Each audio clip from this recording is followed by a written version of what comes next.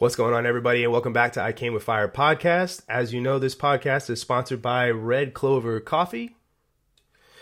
You can use our promo code Came With Fire at checkout for 10% off.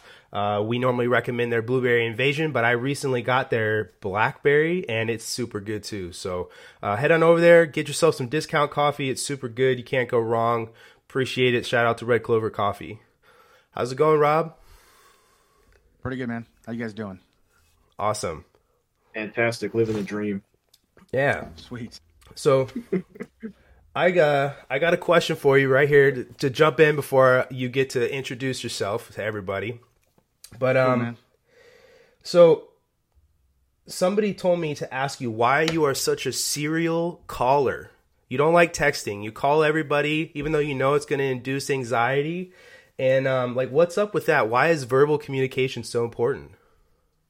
Because that's all I've done forever, man. Is just communicate over comms, right? Yeah. And I know who that question came from. So, I mean, he's fast in the text, right? Yeah. But I don't know, man. When I hear voices, I can understand emotions a little bit different. So if I either pissed them off or they're happy, sad, whatever, you know what I mean? It's just so that's why I call them in. Plus, there's always a time difference with that person. So, and I like to call him like at 7 o'clock standard time over here in Central. Yeah. And I know he's in Pacific, so I like waking him up at 5 o'clock just to make sure he's getting up early for his PT. Gotta make sure, yeah. I'm the same way. I like being able to hear tonal inflection and stuff like that. Texting, I feel like so much gets lost in translation. So it does for sure. Yeah. I'm a recruiter now, and most of my fellow recruiters they text. They just text like the person, "Hey, do you want to come in for an appointment or whatever?" And it'll go hours, sometimes days without a response. And I'm just a huge caller. Just call them, get the response, get it over with, and move on. And some of the other recruiters are like, "You just call them?" I'm like, "Yeah, I'm not anxious about it. I'm not scared of them. I'm a tech sergeant in the Air Force. They're going to answer my call, and we're going to move forward." So, yeah. Makes sense to me. I text enough with my kid, man. I text enough with my kid, and that's just like, it's super fast. And I'm like, man, adult conversations need to be over voice. Yeah, I totally agree. So, obviously we know who you are, but why don't you go ahead and introduce yourself? Tell everybody a little bit about you.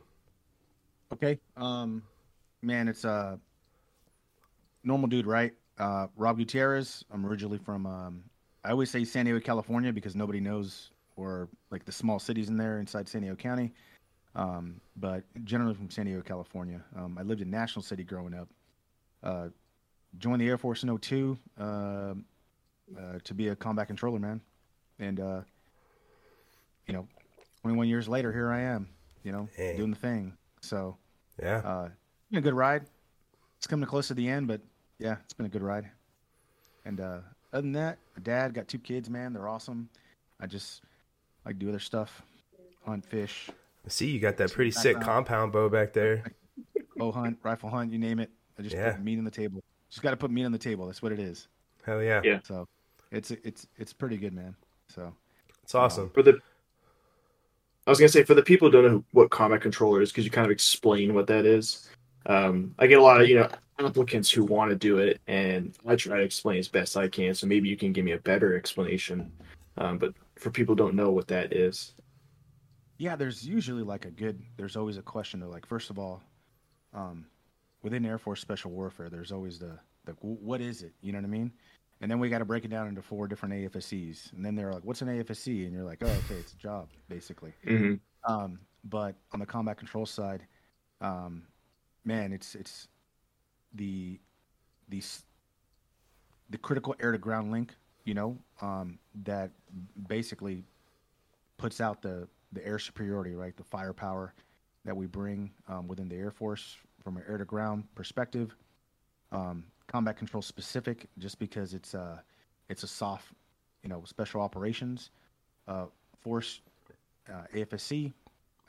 So we'll work with conventional forces here and there, but the majority is always in the soft spectrum, right? Working with our counterparts in the Navy, in the Army, Marine Corps, coalition, NATO, whatever the case. So, and when I say air to ground link, the war front has changed. You know what I mean? So it's just air, land, and space too, right? We're talking utilizing whatever out there to get that link to put fires down on the objective. That's like our big sexy mission. You know what I mean? Definitely. Is the joint terminal attack control, or terminal control type piece. But there's a there is a need, and there's always a need for it. Eventually, is man, our model is first there, right? And there's always the argument between the other services, right? Like who was there first? And for us, we look at it this way. In order to bring follow-on forces and initial pushes and things like that, we want to land aircraft and stuff like that. Well, you have combat control, right? That comes in. Everyone's AOV credentialed as an air traffic controller for austere airfield control, either jumping in, whatever method of employment we got to do. Come in, set up the assault zones, land the aircraft, and bring everybody into the fight, right? Now, there's other portions too. Like the recce portions and things like that, and that varies. We have subject matter experts that are doing recce in different capacities. We have a special reconnaissance type of AFSC that does other stuff in that arena. The combat control, basically, every method of employment that you can think of. So whether it's with your legs in the water, on the ground, like and when I say in the water, like finning, diving, whatever, to get to the objective. Through the air, whether it's a static line rig jumping out of an aircraft, to times of change to double back static lines and free fall methods to get in, rappelling in, fast roping in, you name it, we're gonna get there and get the job done. So I would say communications experts, when you're talking radios, finding that communication to get that information up to the aircraft or to whoever needs it. We always find a way to do it. So whether it's updated different types of radios, because radios are consistently changing, especially from when I first came in to now. But we're always like on the new one and working it and getting it down. Man, we're just we're really good at a lot of things. So for us, it's always the ability to adapt and to go into any environment. So a lot of our combat controllers that are always assigned to, like I said, to Green Berets, SEAL platoons or whoever, MARSOC Raiders, whoever the case, blending in, holding a standard, being able to do the job and do it well, and provide that that Air Force technical expertise that they just don't have. Because you will talk to other ones, and there's other services, and they're good. They're good. They got some other services, got good JTACs and things like that. But nobody does austere airfield control like us. That's your job. That's our piece, right? We just happen to be, some of our guys are just really good JTACs, and when it comes down to it, other services do it, but we do it for a living. They do it as like a tertiary or fourth job, because right. They have two primaries of doing something else. So that's why our guys are just really good at it. And it pays, the term we use a lot is pays to be a winner. So when you're in the Air Force and you got all and you can get the air and you can work it, and everybody else is asking for it, but we're working it already. We just have it all the time, Hell yeah. Man. Yeah. When you read about you guys online, like what you said, 100% you guys are described as jacks of all trades, because you guys literally do everything. And whether, like you said, you're attached to like an ODA, the Green Berets or whatever, that they need your capability and your expertise, because you guys really do bring so much to the table for the fight, and then a totally different technical element and expertise than other people can. So you guys are, that it's something that is well known that in the Air Force, you guys, we know who combat controllers are, but you guys aren't as well known. And it's kind of crazy because you guys are literally one of the most instrumental pieces on the battlefield, and you guys can reach so much havoc, you know what I mean, on the battlefield, and just lay it down. So yeah, during the GWAT era, we prided ourselves in being force multipliers, right? Mm-hmm. You can come in with all the guns and ammo and all the stuff you want, right? But when you bring one individual that is skillfully trained to provide that close air support and that terminal guidance type of capability with whether the equipment he has or whatever, right? But the knowledge and skill that they come in, and you take one person that can bring the effects of so much firepower in just a short period of time and masterfully do it with multiple aircraft and get those effects. That one person is just as equivalently strong as a complete company of soldiers. You know what I mean? Yeah. Mhm. Just one person, right? You're just smashing enemies left and right. So we look at it as just more of a force multiplier, and then on the same time communicating with other higher echelons or across to pass information. So, Yeah. because on the battlefront, information is key, right? You know, intel and information is key. And when you got it and you can get it and you can pass it and everybody knows is on the same page, Yeah. man, you're just that much more helpful. You guys got to know like what sort of firepower you're calling for, and know that you can't have certain things drop because it'd be too devastating for how close you guys are to where they're happening, and Correct. just directing strafing and all of that. It's one of the most impressive things when you hear somebody talk about what they do as a combat controller. To me, Yeah. it's just super impressive. A lot of multitasking, Definitely. So prioritizing certain tasks. right. So what's the story that led up to you deciding to join the Air Force, and then like why CCT specifically?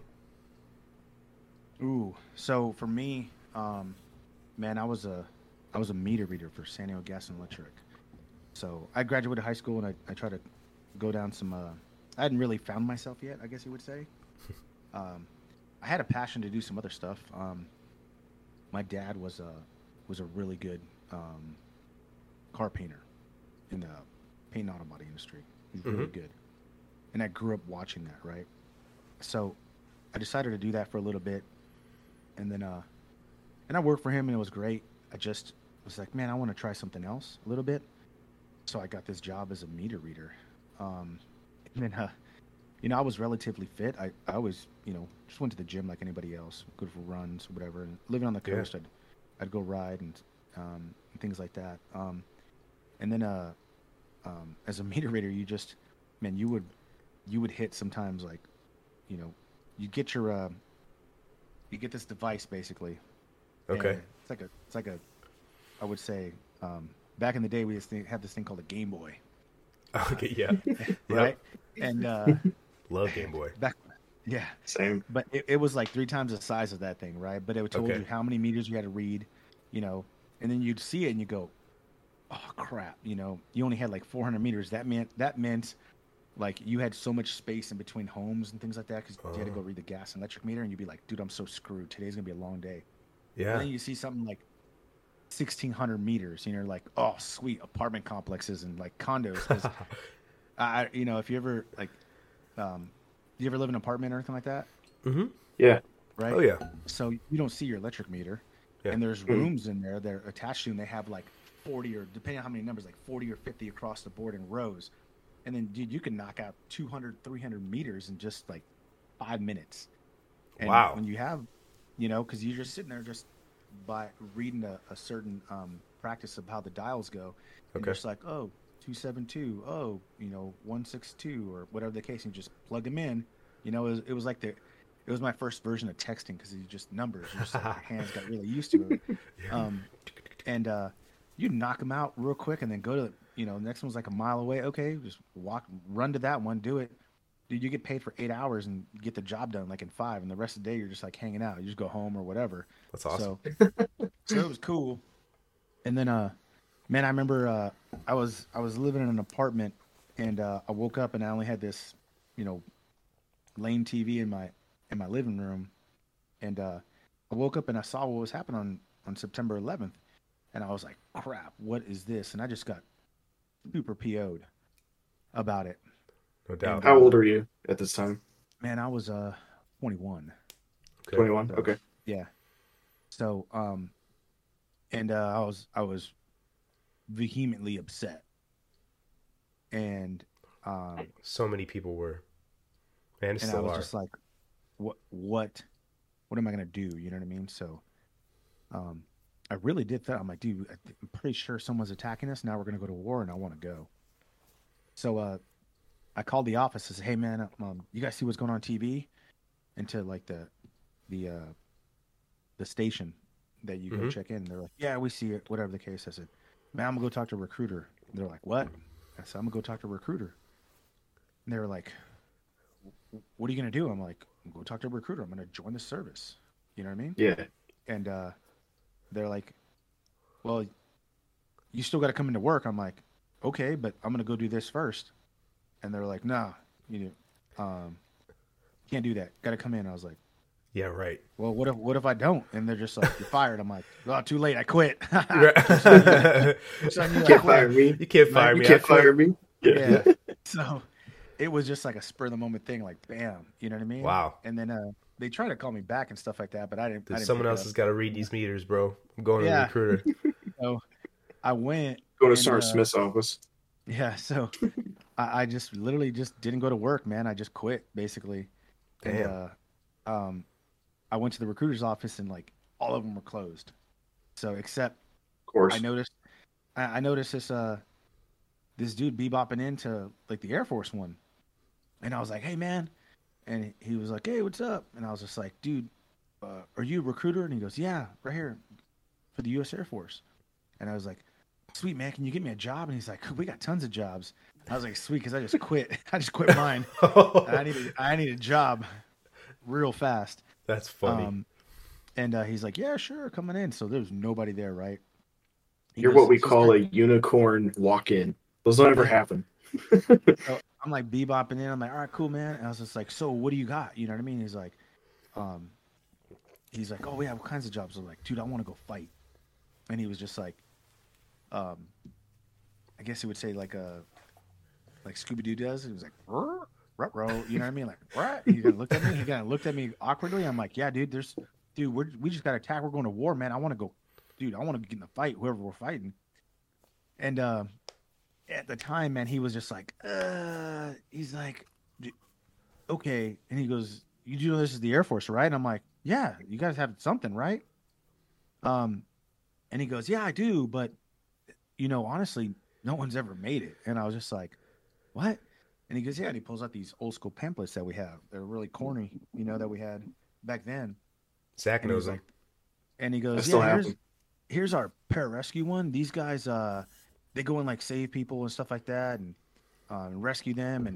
And then these guys, they do like they land aircraft, like in the picture here, and then I'm pretty sure they shoot people and they drop bombs and stuff. And these guys, I'm pretty like, sure. oh, yeah." So I'm like, "Okay, so that guy's like a medic or something like that." And he goes, "Yeah." And I'm like, "Oh, I don't want to deal with that. I don't like blood like that. I don't want to. No, I'm not here to save nobody. I want to go fight." And he's like, "Okay, we'll try out for this." He's like, "But the requirement's the same." I was like, "Okay." I was like, "Well, what's the requirement?" You know what I mean? He's like, you gotta run, you gotta do some push-ups, you gotta do some pull-ups, you gotta do some sit-ups, and you gotta do a swim. I'm like, "Oh, I can." He's like, "Can you swim?" I'm like, "Yeah, I can swim." And he was like, "Okay, cool. Well then, you want to go tomorrow?" And I was like, "I can't like sign up today and like start getting paid, man." And he's like, "No, it doesn't work that way." I'm like, "Oh crap." I was like, "I literally quit my job today." Here's your beret. So then I go to this Marine air base in Miramar. I meet him, and he takes me to the track, and I go in there, and man, when you're a meter reader, sometimes you just run, dude. You're running from house to house, so that cardio all day. People. Yeah. Oh, believe me, dude. Yeah, I had some run-ins. Dogs were worse when they chase you, and it's like, dude, oh shit. But thought it was just mailman's. Yeah, no, man. So I crushed that. Runtime was fine. Push-ups, pull-ups, and sit-ups were fine. Then I go to the pool, and it's just 500 meters. I'm like, "Oh, it can't be that bad. I surf, I ride all the time, I swim." Dude, it was when keeping it real goes That's what wrong. everyone thinks. Yeah, when keeping it real goes wrong, dude, I was dying. So I finish up, and he goes, "Hey, just to let you know, the doggy paddle's not an authorized method of swimming." And I was just like, "What, dude?" And he's like, "Yeah, you didn't pass." I'm like, "Oh shit, damn it." I was like, "What do I gotta do?" He's like, "You gotta wait 3 months, dude." He's like, "You gotta wait 3 months." Back then, you gotta wait 3 months before you come in. I was like, "Crap, what am I gonna do?" And he's like, "I don't know, but you gotta learn how to swim." So I was like, "Shit." So I was like, "Okay." Well, I'll figure it out. So, man, I drove to the public pool in my city, and I went over there and I was like, "Yo, I kind of need to learn how to swim faster." And they just kind of looked at me like kind of weird. I was like, "Look, you guys, I don't have no money to go pay for lessons, but I'll do whatever I got to do." So the manager there was like, "Yeah, I got a job for you. We'll teach you how to swim." Um, so basically, I cleaned shitters, I swept floors, I cleaned the pool, I threw trash out, I did everything. And they basically those lifeguards and some of them just taught me how to swim. Like I'd show up early before Wow. like open swim for the public, and um, I just learned how to swim better. And I told them I need to swim 500 meters in this time, and they're It's like, "Oh, called that's doing easy, what you need to do. right?" So they, you know, that's what I did, and that's another thing I learned. Like public restrooms, like I hate public restrooms Oh, because they're just dirty. Because I yeah. cleaned them from dirty ass kids Especially in the at the city. pool, it's Yeah, so much Yeah. more wet than yeah, everywhere else, you know? yeah, dude, it's gross. It's Yeah. just humid. Yep. It was disgusting. So, yeah, I did all that, and then next thing you know, I went back. I ended up just because I had some time. So my buddies worked at a restaurant, and I went and got a job there. I worked at night. I'd go from my place. I'd run to the pool. Um, Nice. I'd work, then I'd swim, and then I'd run home, and I would just time myself over and over, like the distance. And Wow. then I wish call the more water. applicants had like a drive like that because, like, some of the people trying to join today, you'd be like, "Hey, I need you to just fill this form out and bring it back to me next week," and it's not done or anything. It's like, come on, like, have some purpose, have some drive for what you're going for. Like, you're cleaning shitters and doing everything you need to do to get there to get that thing you wanted, and like that was yours, and you weren't going to let anyone get in your way. It's Yep. it's insane. So Sorry, I just had to put that out there. it's funny you say that because I'd like to, with your experience and stuff like that. I have this talking point with a couple friends of mine that, like some of them have kids and they're mostly civilians, but like their kids are like struggling and all this sort of stuff, and they stay at home and they kind of just don't do anything. I'm like, your kid's not desperate enough. They're just like, what? And I'm like, they don't have desperation. And they're just like, what do you Mm-hmm. mean? I'm like, when you're desperate, you'll get it done. You either Mm-hmm. go two ways. You either sink or swim, you know? Mm-hmm. They're just not desperate enough. I was like, because you give them everything. And we're parents, and I get it. But sometimes you have to make it hard. Like, they got to learn that lesson. Sometimes learn them later. And they're like, well, COVID. I'm like, nah, man, that's just bullshit. I'm like, Yes. they could, but besides that, It's very yeah, I true. was like, I was fucking desperate, man. I didn't really have a job. I was working at night, at the old spaghetti factory, waiting on tables and stuff, Great barely place. paying the bills. You know what I mean? And then, you know, just into the point where I shipped out. I went back, crushed the test, and I was like, I want to leave fucking tomorrow. Yeah. And he's like, well, you got to leave like in March or something like that. I'm like, fuck, Right. fuck, I'm trying to do come this. on, dude. So, yeah, I just bounced, and then, yeah, then I left. I passed it and I left, and it was funny because I used to ride out in Imperial Beach and stuff like that, and in La Jolla and Mission Beach and all these places in San Diego to go surf. And when I'd go ride in Imperial Beach, I'd come up the coast and just to catch better waves. Mm-hmm. And sometimes I would see these, you see a group of like 30 dudes all carrying like, ribs, zodiacs and stuff like that. They're just carrying these zodiacs. I'm like, those guys are stupid. Look at them. Why would they carry a fucking boat like that? They're some idiots. They're just why don't you put the boat in the water and go? Like, Yeah. such idiots, man. And I didn't know, like, 2 years later, I'd be in Herbert Field and on the Doing it. coastline, they're all doing the same thing. Going, I'm so fucking stupid. Why am I carrying this This shit, man? this is You what they know? were doing. Yeah, I was Yeah. like, getting my ass handed to me. Yeah. Because I'm not a tall dude, you know what I mean? And when your team is Right. full of tall dudes, you're just like carrying, just like, Yeah. but yeah. So then, that's really what drove me, man. Is just that I kind of felt like there was a war was coming, and I wanted to do a part. I was angry, and I just wanted to go, get into it. So that's why, really. Yeah. Plus, I'm the oldest boy in my family, and I had two little brothers, and I don't know. I look back now, and I'm like, fuck, I kind of ditched my brothers to go do this, but I mean, I still set an example. My little Absolutely. brother serves right now. He does really well, in his career field. Um, yeah, so it was good, you know. Yeah, no, I was just gonna say that when you said, because I'm the oldest too, and you know, you through the life you've led, you created an example for them. So, but so you don't have to go like too in depth, but like, what was the training pipeline like back then? Because I'm sure it's different than it is today. So basically, the easiest way I sum it up now is so we were extremely effective back then, right? Um, but man, every every school you went to and like everything every day was selection. Every day. Damn. Every day you had to put out. Every Right. day you had no breaks, right? There was like pseudo programming, but it Mm-hmm. was all like triathlete based running or whatever the case they were probably using and stuff like that in comparison to what we have now. Right. Um, and back then, man, everybody got weeded out like throughout the process, throughout the whole way, all the way to the very end to the apprentice course to combat control school. Um, and because it it mirrored like indoc, right? Mm-hmm. Except on the Mm-hmm. combat control side, we had a combat control orientation course, and they just crushed you, right? For I think it was like 10 days, and then Jeez. after that, you got lucky if you got to go to like jump right after and get a slot for that, and then you went to SEER, and then after that you went to air traffic, and air traffic was at a Keesler. And I will say though, like when I went to air traffic, when I finished that school, I was probably in the best shape of my life. Like Believe it. you were just a Yeah. monster. Um, and but man, you lost people along the way, man. People to make the cut. People just quit. Mm-hmm. Some people weren't like you know academically able to do it.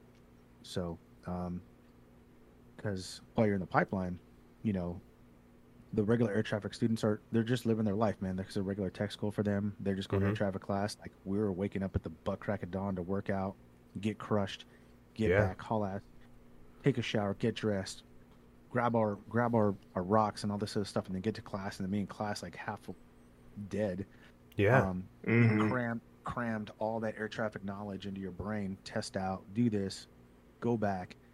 Um, Study all night, and then sometimes have other taskers to do. You know what I mean? And we were kind of kept on a tight leash back then. We didn't have the same opportunities to go out and mingle and just socialize. Which is good in my opinion sometimes too, because it Yeah. forms um, a connection with your teammates because you're the only ones you can talk to. Like you're segregated from everyone else from society, but you have to make it work, Mm-hmm. right? And it's forced to Yeah. help you and help That each makes other. sense. So, and then graduate that, and then go to combat control, the apprentice course in Pope, and then over there too, man. Like, we used to run um, a stress inoculation for the first week, and man, it was just getting crushed, and it still did it weeded out those like you took the small skills that you learned um, in the pipeline, like in bits and pieces, and try to collaborate and put it together while learning other um, types of uh, training items and things like that, and put it together, Mm-hmm. and then get into the tactical realm and stuff like that.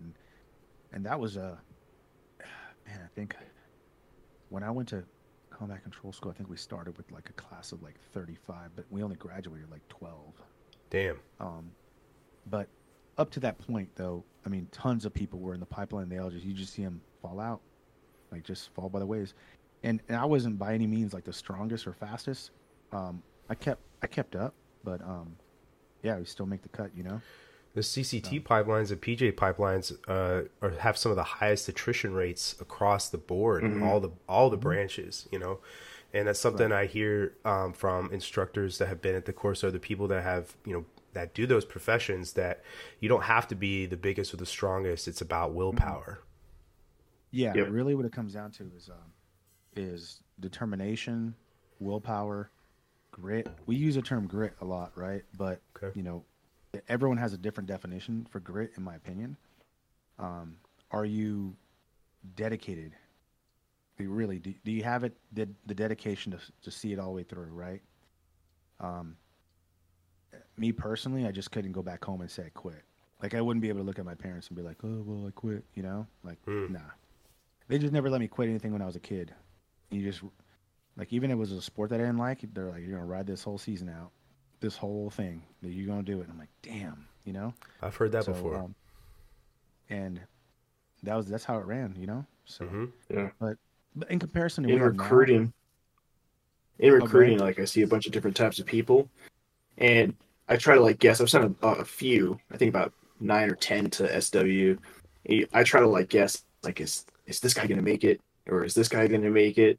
And Hmm. usually the one I guess that's gonna make it is the one that doesn't make it at all. It has nothing to do with like like saying their physical prowess, anything like Yeah, that.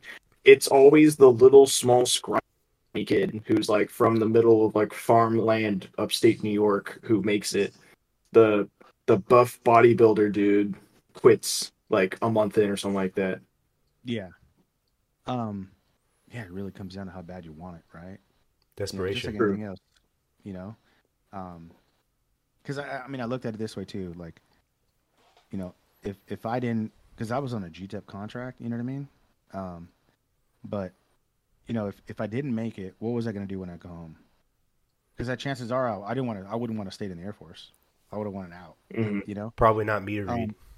Yeah. So I didn't want to be a meter reader. I didn't want to go to back to painting auto body. Hmm. I just didn't. I was like, um, you know, when I look at it now, I'm like, dude, I burned the boats. Hell yeah. There's no return. Like you either make it. That's Mm-hmm. all. You either make it or you make it. Yeah. Like That's it. there's no other alternative. You know what I mean?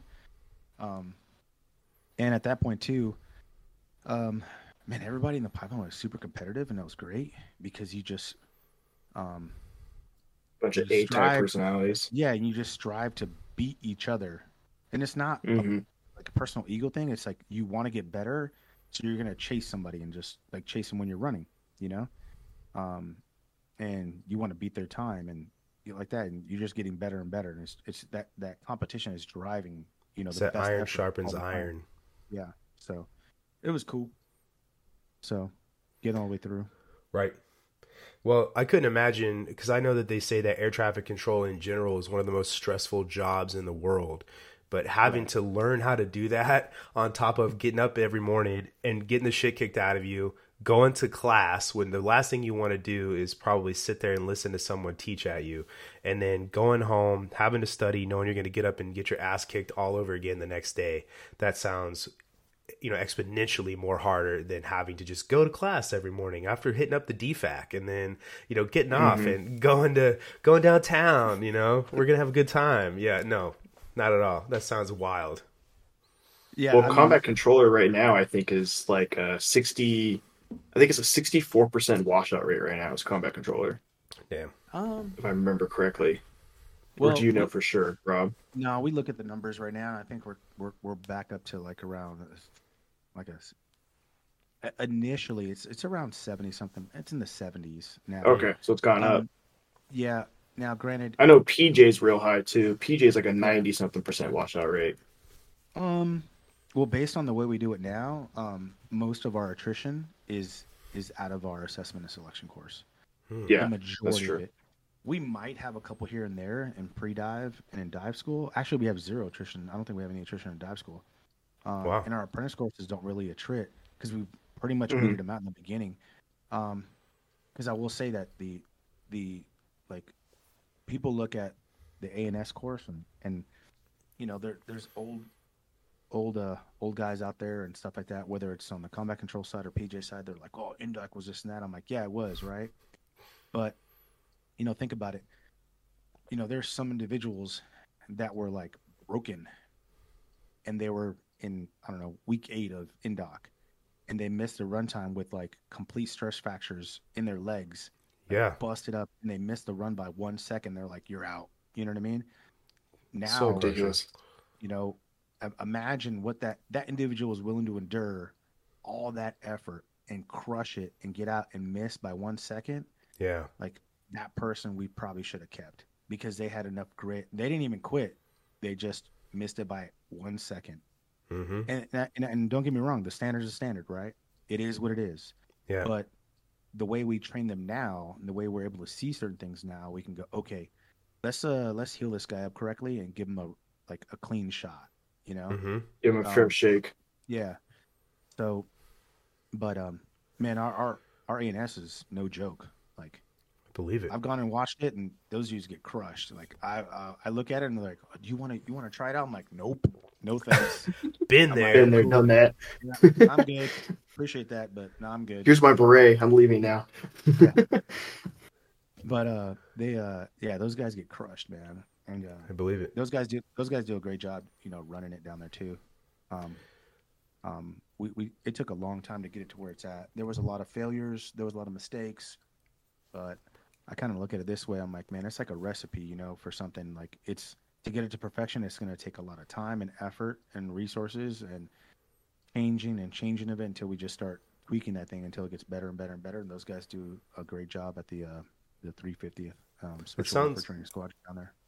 It sounds like you guys had a lot of leadership that can actuate some of these trainings, and listen to your instructors and say, hey, here's how we should change this up and be a little bit more realistic with some of these things. It sounded like you guys had good leadership to allow you guys to make some of those tweaks, like you said, and evolve in a healthy way for training. Yeah, it's there was a lot of change, there's always, like, especially when new people come in, it's fresh perspective, right? And it's good. Mm-hmm. But also too, like, I really think about sometimes, like, when we make change, let's test it for a while before we change it again.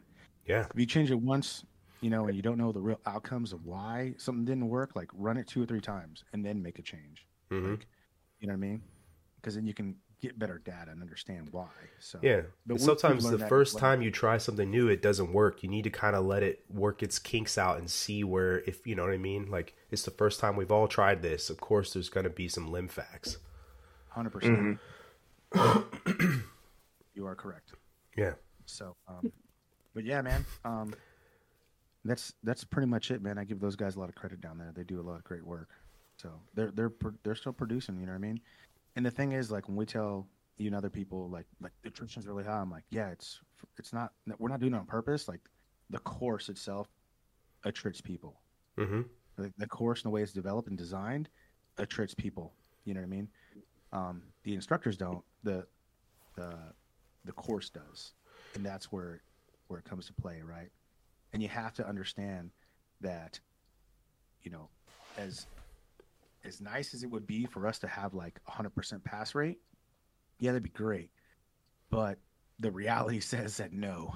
The reality says no, that's not feasible, right? So you got to be okay with the attrition. You can always, put more people in and things like that, but there's always going to be attrition because not everyone's built the same. No. And when you have a job like that, as close to the tip of the spear, right, as you are, and the level of expertise and that you guys have, you have to be exclusive. Otherwise, you're lowering that standard. You're going to have lower quality of work if you're just letting everyone do it. Right. And these is, by the way, I don't know if I got to put a disclaimer out. Like, these are my own personal thoughts, my own thing, not as Chief Master Sergeant Gutierrez, Sure. Who's that? But yeah, there's a lot of people out there that are like, I don't know why you can't produce more. Just let these guys through. I'm like, because you don't understand. Because y'all never walked the walk. Y'all never had to put guys out in the battlefield and do what we're going to ask them to do in a specific reason.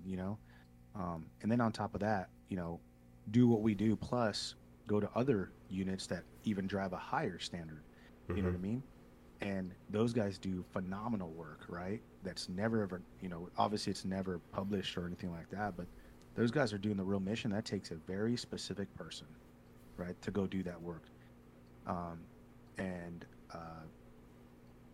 Senior leaders sometimes are just like flabbergasted.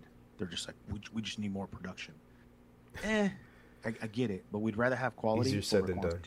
And it's a lot easier said than done, or, well, we have technology. I'm like, at the end of the day, at this analogy, somebody at a senior leader was talking to me like, we have so much technology to change and do all this stuff, and we could produce more. I'm like, you know what?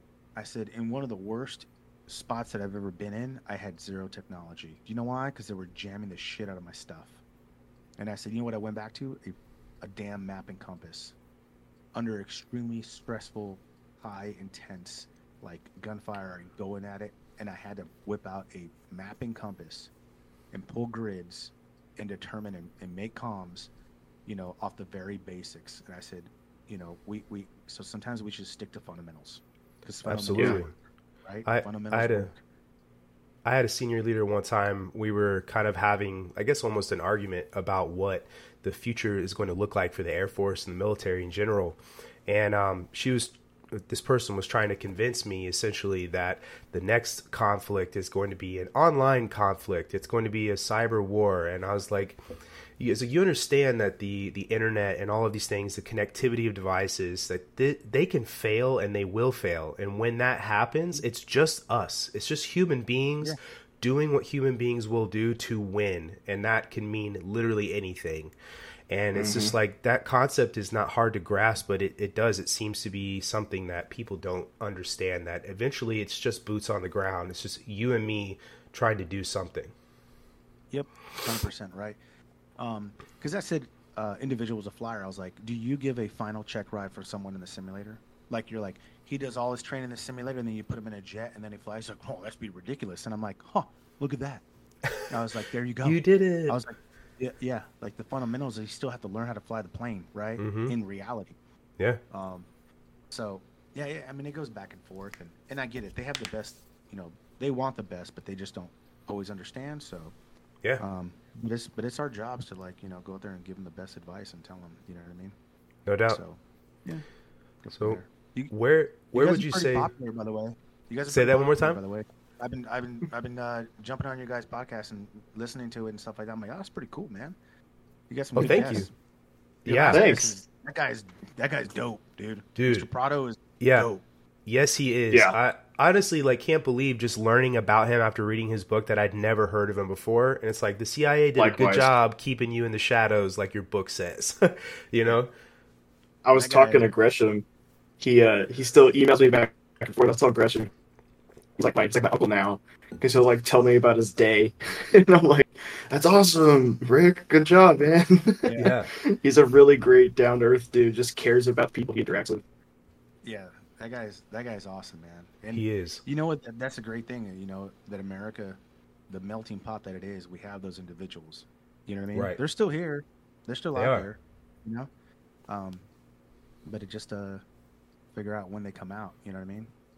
That's honestly, I've said it before, and then, you know, talking to other guests that we've had on, that the people that come to this country are what make it what it is. You know what I mean? And all the different perspectives and abilities and life paths that people have taken make the United States the great place that it is. It's people like Rick, you know, who come over here on this crazy Peter Pan program, you know, and then endure what they endure, and then go and in the name of the United States and for all of us, kick ass. You know, it's just like he's an amazing person. Yeah, there's some good people out there, man. I got a friend of mine. He's from Nigeria, and that dude is just a gosh dang. He's such a smart guy, and he talks about, like, he's about to retire, and he was pretty successful in the Air Force, and go about do his thing. And I used to chat with him. I was like, what is it? And he's just like, we have so much opportunity here, and we waste it. He's like, I come from and he still has an accent, and, you know, I talked to him, and he's like, I come from Nigeria with nothing. He's like, I didn't have shoes until I was like almost an adult. Wow. He's like, I didn't have shoes. And he goes, here, you can literally get shoes easy, you know? And and he goes, people waste time here because everyone's complacent here. And I'm just like, yeah. I was like, you know, the whole term, you know, hard times. Complacency kills. Yep, builds hard people, and then you know, hard people make easy times, and easy times build. Yep. You know, make soft people. Soft people, you know. And I get that. So, but just his perspective is great. You know what I mean? Because that dude works like 4 jobs, man. Like running 4 different things at the same time. He's like, oh, this is great. He's like, I would never have this opportunity in Nigeria, never. It's He's like, kind of like so what you were saying earlier with kids, you know, when you give them everything, they come to expect it. And some of the people that I've met that appreciate what the United States has in it the most are people that did not grow up here and came from somewhere else. And you go and talk to a lot of Americans that have lived here their whole life, they don't appreciate it the way somebody else can because they have had everything. You can go to Walmart right now and buy a set of shoes for $20, or you could go to Famous and buy another set of shoes for $200 if you want to. You have options for literally everything. So right. No, yeah, you're right, dude. It's you know, we'll see, man. We'll see. Yeah. It's really up to our recruiters and who they bring in. You know what I mean? Yeah, Zach. If you know, yeah. I'm doing my best. Your job. I'm doing my best. Yeah. No, man, you guys have I'll be honest, you guys have a fucking hard job, man. Like, you're like trying to sell ice cream to Eskimos, man. You know? It's true. You know, selling ice cream to Eskimos. It is. Just like, what? And you're like, yeah, dude, it's a great opportunity. And you're like, I have that here. Like, but getting it out what there. kills us now is like down the street, like Taco Bell will offer like college now and like $18 an hour. And they're like, why would I join the Air Force to get your community college of the Air Force and a GI Bill when Taco Bell will give me a free degree as well? Plus I get a chalupa whenever I want. I'm like, that is a good benefit. I can't beat that. Have you heard of a DFAC before? Yeah. You want 50% off at Chipotle? Yeah.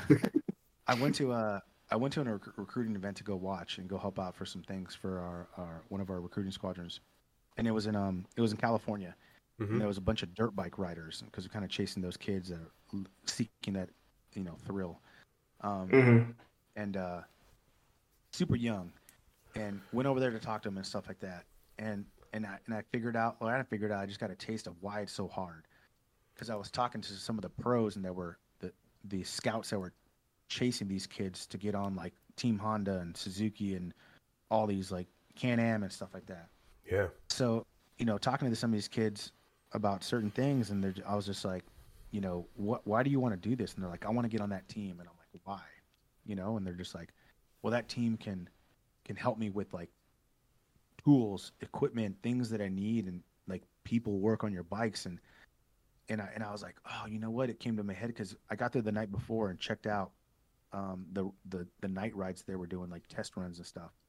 And there was this one kid that came from far east county of the far portion of like Orange County, California. And kid showed up.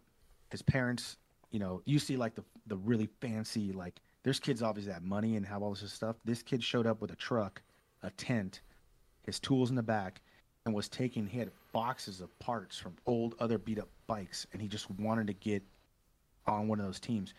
And he was fixing his bike with old beat up parts, or other ones that were, kids that had cash or whatever the case had like brand new parts and all this sort of stuff. This dude was taking hand-me-down pieces and putting it together, and he went out there and he just demolished those kids. And I was like, man, that's pretty cool. I mean, he stayed up until like 2 a.m. His next run started at 7 a.m. He had grit. Yeah. He had a purpose. He just wanted it, right? Then I asked him, I was like, so what's going to be helpful? And he's like, well, I'll make more money. I'm like, do you make money now? And he's like, yeah. I was like, really? And he's like, yeah, I have a YouTube page on how I ride and stuff like that. And he's like, it's monetized. He's like, I got, IG and all this stuff. This kid's making like 75, 80K a year just with some small sponsors on his test rides and what he's talking about and stuff like that. I'm like, well, shit, man, we have a 50K bonus. That ain't going to be nothing for this kid. You know what I mean? Yeah. Like, they're finding other ways to make money, They do. Yeah. And in reality, I told him, I was like, man, I really like to hope that, man, we can pick you up and test your metal, you know what I mean? And try it over here and go do something for America. And he's like, I think about it. This doesn't work out. I might do it. And I was just like, okay. And at the same time, I looked at him. I was like, I hope it works out for you. Like, yeah, I really do. I want to see you win. I want to see you going to crush it. And he kind of looked at me. I was like, yeah, just go whoop that ass, dude. I was just like, just go do your thing, man. I was like, you got to do what you got to do. And he's like, who? And we went out there and that kid won. Like, he crushed it. That's awesome.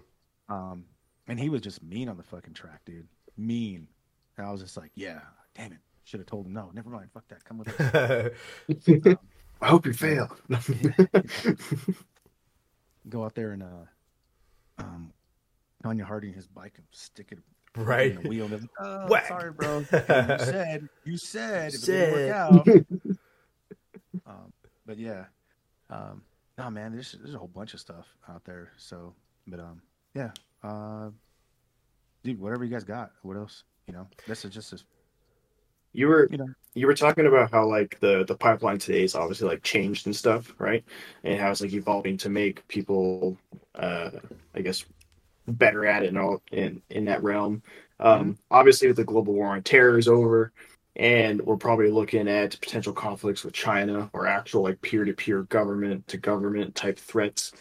How do you see combat controllers evolving or needing to evolve for that type of fight? Do you think their mission set will change, or do you think it'll still stay relatively the same? Hmm. So one thing, one thing, my profession within combat control is we evolved, right? We evolved Yeah. during GWAT, like in the beginning, and our biggest like bread maker was like being JTACs, right? Obviously, the assault zone and mission is always necessary, um, but and being able to do that in the beginning, and then bringing everybody in, and then we just made our money in that, being really good at being JTACs, and we produced them. So Hmm. we evolved, right, for that specific, conflict. Um, Me personally, I don't think G whatever is going to go away. There's always going to be some turd out there with an ideology that wants to do something. So we're always going to find a way to go, Always. find fix and finish his ass and him and his buddies and be like, yeah, next, because that's an ideology, man. You can't kill an ideology. Hmm. It's tough. Yeah. Um, Go over there, so put some warheads on foreheads. yeah, you know. But with that being said, will it change? Yeah, probably, and we'll adapt and we'll find ways. There's with change, like with war fronts and things like that change. So does capabilities, because then it's on us to determine and come up with better ways to fight, sleeker ways, whether it's through cyber, whether it's through different. That's why special reconnaissance is out there. Those guys are gonna do great things. And Right. then and we'll just figure it out, man. Like, I mean, there's a lot of talk about merging and stuff like that, and mm, Mm. okay, like that's cool. Like, we're gonna have to evolve. Um, Combat control itself is gonna it'll morph No to doubt. be effective. Because we, at the end of the day, we want to put guys in the fight, right? Whether the fight's there or not, like Hmm. we're gonna want to be ready for it too. So we'll keep training, and they say, hey, you guys got to go do this now instead. Okay, cool. Like, let's just go do it, right? Um, if America needs it, and then we'll do it. You know what I mean? Fuck yeah. So now, man, the only thing I don't know, man. Like, we look at other near peer adversaries and stuff like that, and this is just my opinion. Like, yeah, they're a threat, of course, right? I think, for instance, China is more of a maritime threat than anything else, and their Absolutely. capabilities and what Hmm. they. Because while we were, smashing um, jihadists and stuff like that, they were just watching. You know what I Yeah. mean? And they do what they always do. Learning. Well, they're learning too, right? But then they also understand, like, they took our playbook and then they basically copied and pasted it. It's Is what they so do, evident. right? And that's cool. You can do that, but it's like you know, um, when you it's like the master and the student. The master knows the fundamentals, he knows all this stuff, and then the student just basically learns it, or someone watching him and just learns it. But when that student or that person comes in there, fights the master still has some tricks behind his sleeve that they don't know about, Mm-hmm. Hmm. and then he's gonna win because he used his fundamentals and he still won, right? I think that's one thing that's gonna happen with them if we ever decide to, or if they want to get janky. I think also too at the same time, um, man, our readiness sucks right now. I think in regards to total DoD, but that's just my personal opinion. Um, Agreed. but at the end of the day, like we'll pick it up. And one thing that we can do is fight. Like America can No fight. doubt. It'll throw down, right? We'll just be like, you know, taking shirts off and be like, let's go, right? We'll do what we have to do. Um, And history's shown that we're pretty quick to bounce back. right. Like, you can hit us hard, and Mhm. they'll suck, but you better be ready because the punchback is going to be tenfold. Yeah. And And then there's on not a top of country that, out there that can match the sort of experience that we have in warfare. Not even close. Mhm. Mm-hmm. Right. Um, and you know, and maybe they're watching this too, and I tell them straight to face, like it's different on a two-way range. Yeah. Like you can push all the propaganda you want of all the drills you want and show all your blah blah blah out there and your, you know, all these exciting videos that you're pushing out there, this technology and robot dogs that you're using and shit like that or whatever the case. But yeah, dude, like I'd like to see, a robot dog like that, and this is where you give credit to guys like in the 82nd and the Marine Corps. Um, when they're going toe to toe and that robot dog comes in and someone turns the corner on it and just kicks the shit out of that dog, that robot Mhm. dog, and just smacks it and beats it up, shoots it, and then turns around and shoots them in the face. They're going to be a little bit, they've got, the shock and awe, won't be from like an aerial campaign. Mhm. It'll be from the Mm-hmm. ground perspective when they actually face like soldiers, Marines, and airmen and sailors on the ground. They're going to be like, Yeah. fuck, we fucking opened up Pandora's box and now there's no closing it. Well, I've just seen some Yeah. videos a lot recently about how the CCP is so nervous about giving their military weapons and live ammunition to train that they're using all these simulators. And like you said, like it's a lot different when you're on a two-way range. Well, it's a lot different when you're even on a range versus you're standing there with an Oculus or an Xbox controller, firing Yeah. your weapon. Mm-hmm. You know what I mean? Right. And then you talking too about like copy and paste. It's like, yeah, you've modeled our playbook and you see how these things, and like you can look at certain aircraft that they have that are eerily similar to a lot of our aircraft, and it's just like you're going to be a step behind if that's all you're doing and not actually innovating on your own and getting out there and doing these things. It's one of the biggest legs up we have as a fighting force is the experience and then the know-how and the innovation to go out there and win no matter what. And then on top of that, There's also. go ahead. Go ahead, Rob. Okay. There's a thing too. When we invaded Iraq, a lot of like the Iraqi military, they were saying like after we captured them or after they gave up that they were like, "What the heck? We shot that American like right in the chest. He fell down. He got back up and kept shooting at me." And like it's that shock and awe that you're kind of talking about where we don't give up. And yeah, he's wearing like a plate carrier, which the Iraqis probably didn't have, and they're not used to fighting like a conventional force at the time and all that type of stuff. But that's what it is. It's like Americans don't give up. Like you can, and your story, which you'll probably touch on later, like that's testament to that. Like we don't give up. We continue on. Right.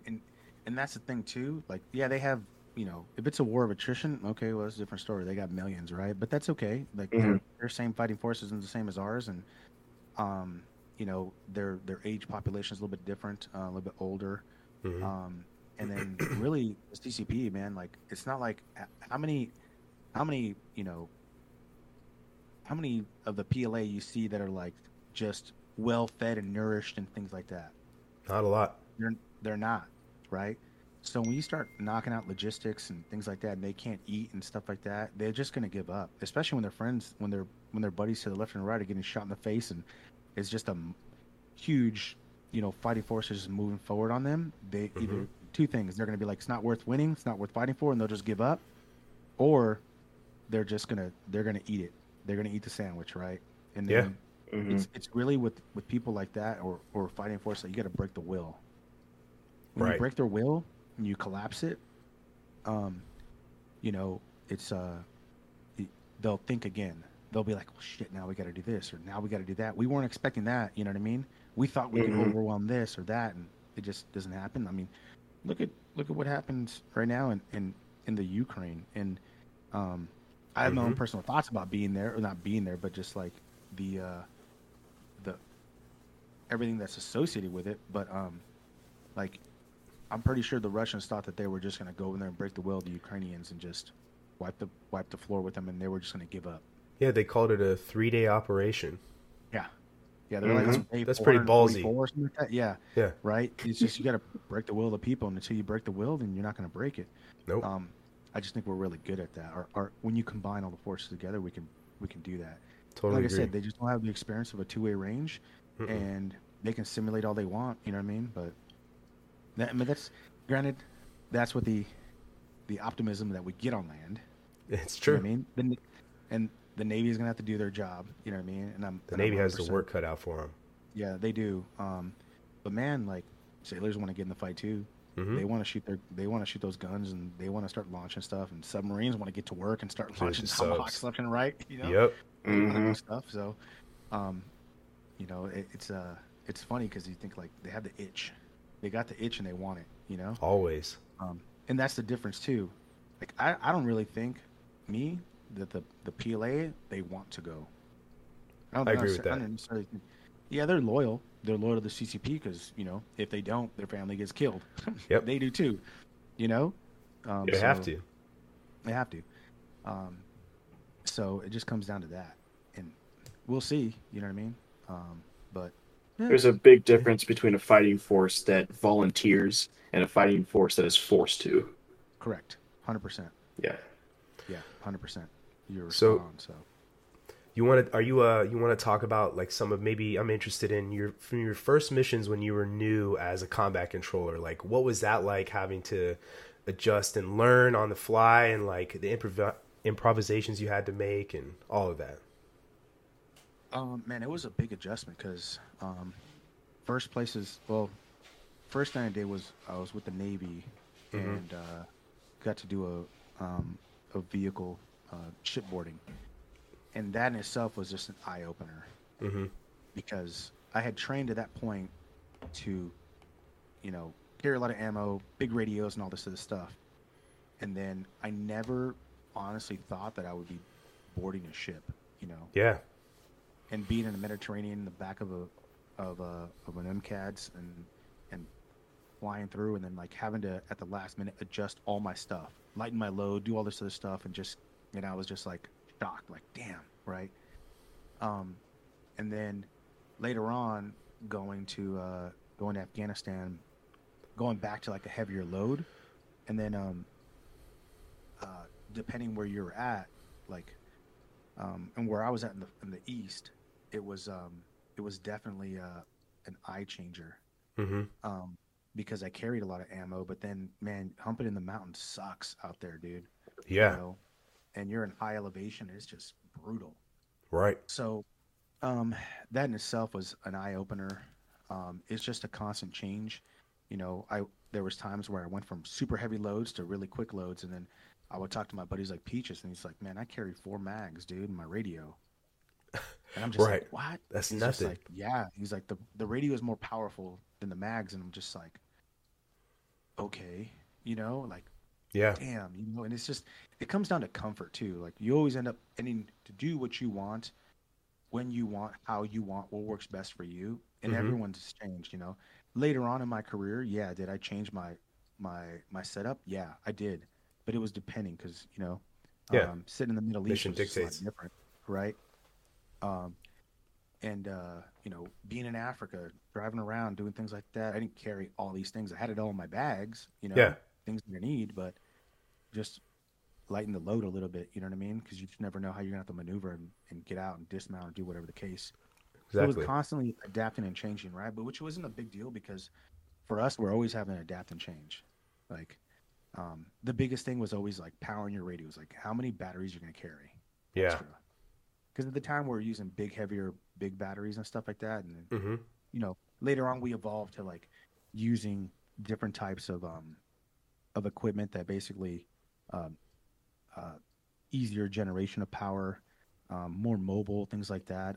Right. Used to uh, were some setups that a company provided us that basically made me be able to. I would be able to plug into the vehicles where I was at and just keep charging my batteries and just like disconnecting and Hmm. going. It's a Made me game lose changer. money, right? And those That's things changed from awesome. like small batteries to like plate carrier type batteries and stuff like that, and being able to run 3 radios at a time. Mm-hmm. So it always just adapted to where you're at and what you're doing, and over your experience, you kind of learn yourself too.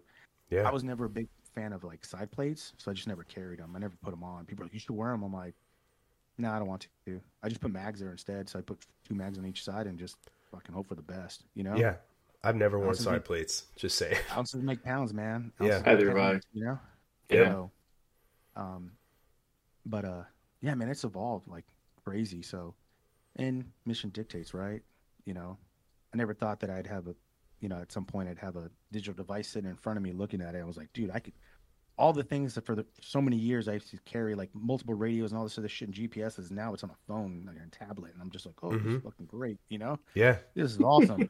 Yeah. You know, so, but, yeah, So what it were, changes. sorry, go ahead. No, it changes. So Yeah. you just adapt and overcome.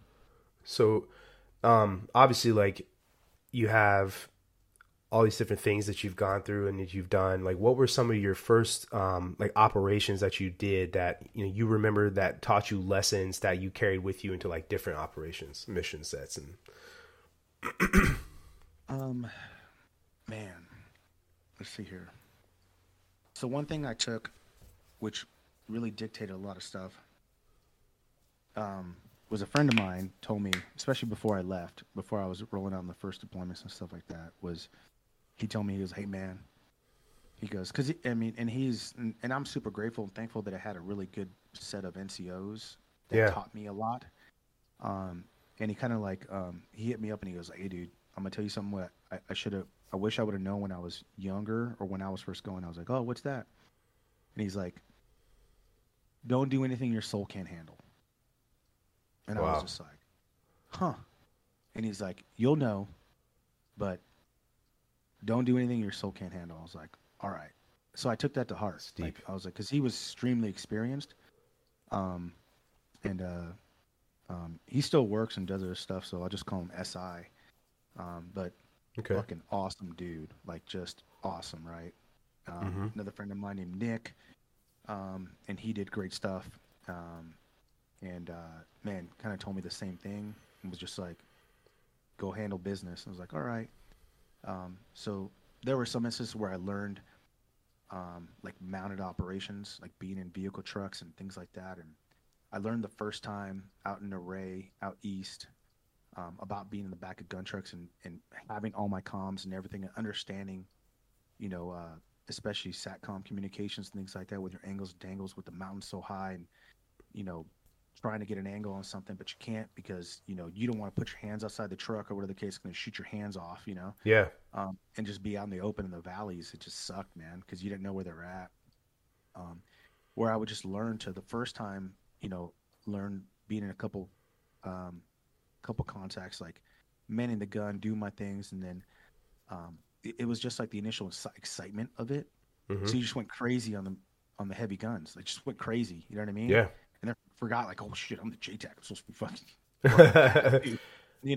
but just super excited at that point because at what point where you're not shooting live targets, things that are moving when you're training. And when it's there, you want it all. You know what I mean? Yeah. You're like, I'm gonna smoke all these fools, right? Right. And understanding like to get calm, like, and do one things, and which I learned from a good NCO that I had, and one of my teammates. He was just like, initial tick would kick off, and initially before with other teams and stuff, it would just be like mayhem, just like let it rip, dude, right?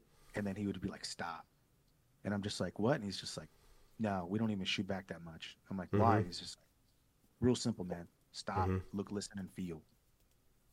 And then the time that it took for us to stop, look, listen, and feel, and kind of determine, like, oh, okay, we're gonna triangulate that. Okay, those dickheads are over there. Perfect. Now I can, boom, get a laze on them, start pulling grids and be like, whoop, fight's over. Like, fight's done in 5 to 10 minutes, when before we would have wasted like 20 minutes of just burning through ammo, Mark 19s and 50s and 240s just going off, you know what I mean? So that, learning adjustments to my radios and things like that, placements of stuff, you know what I mean? Learning TTPs too, like how to execute and communicate faster to jets and get them eyes on target faster. Yeah. Before it'd be like, I would, some of my deployments had learned were, going from like, hey, just give them a grid, right? And just push them to the area. And then start doing talk-ons from like large to small to smaller to smaller. And instead of understanding aircrafts and its capabilities, and be like, hey, I'm just gonna push you to this grid, and I want you to slew your pod to that and tell me what you see. And then Mm-hmm. just like boom, next thing you know, like we're really in move, like we're in sync already. They know what would have wasted like, I don't know, a couple minutes of time doing these talk-ons and stuff like that, to just directly doing stuff to started getting real big on learning how to start things with like an anchor point. You know what I mean? Yeah. Just like nail something and be like, boom, big smoke. I'm like, boom, that's our anchor point. Everything we're gonna do is from that point. And then would References. help me out just referencing Mm-hmm. easy things, right? Yep. Learning how to like battle plan and track and battle track people and individuals of where they're at, and you know when the application of like SA came on our radios and things like that, and be able to know where everyone was at was really great. Mm-hmm. So it's just over time, man. You just learn bit by beat. Sometimes per engagement, you learn the hard way. You know what I mean? Yeah. I remember, you know, uh, supposed to go to this one area. We were going to drive to a certain section, then dismount from there and start walking. And Mm-hmm. I was like, we're going to dismount. Cool, man. Like, I'll be good with just like these two radios. And then learning the hard way, then, man, those things weren't powerful enough to get to the comms that I needed. Man, Damn. and it was here's the key point. What I learned, it was fucking embarrassing Right. Yeah. that I had to go to somebody else and be like, dude, I can't get comms, bro, because these radios aren't strong enough. And I should have Fuck. brought my big radio. Like, Mm-hmm. fuck. And luckily Yeah. nothing really happened. And then after that, never again. Told myself Yeah, never man. again. Right. And then just because when you're out there in those mountains, dude, like you're talking, we're already at like 7,800 feet elevation, 8,000 feet, and you start pushing to 9, 10. Like, dude, it sucks. You Yeah. got to carry that big son of a bitch. That's why I train. Yeah. Those And just start comms are carrying your that in lifeline, and squares. like Yep. you right there, that combat controller, you're the lifeline for so many other people. If you can't talk, then Mm-hmm. what?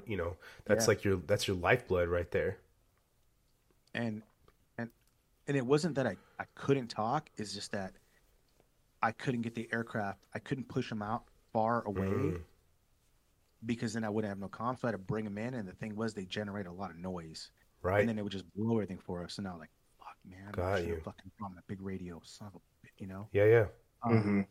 so and then kind of hope for the best. You know what I mean? Like, shit, I'll make it happen. If it goes off, I'll push them in, and then we'll be in business. You know what I mean? But Mm-hmm. up to that point, you're telling the enemy, like, hey, by the way, we're 20 minutes out from kicking the shit out of you.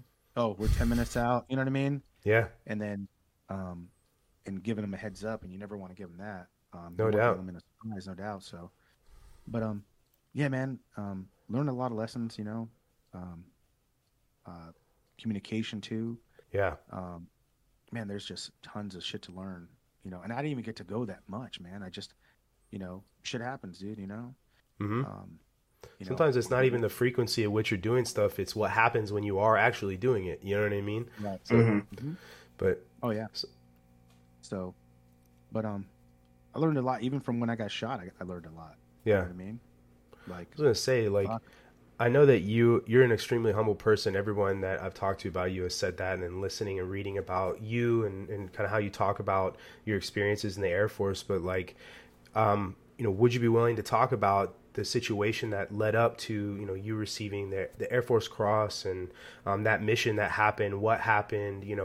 Is that something that you could take us through? Yeah, man. That's easy.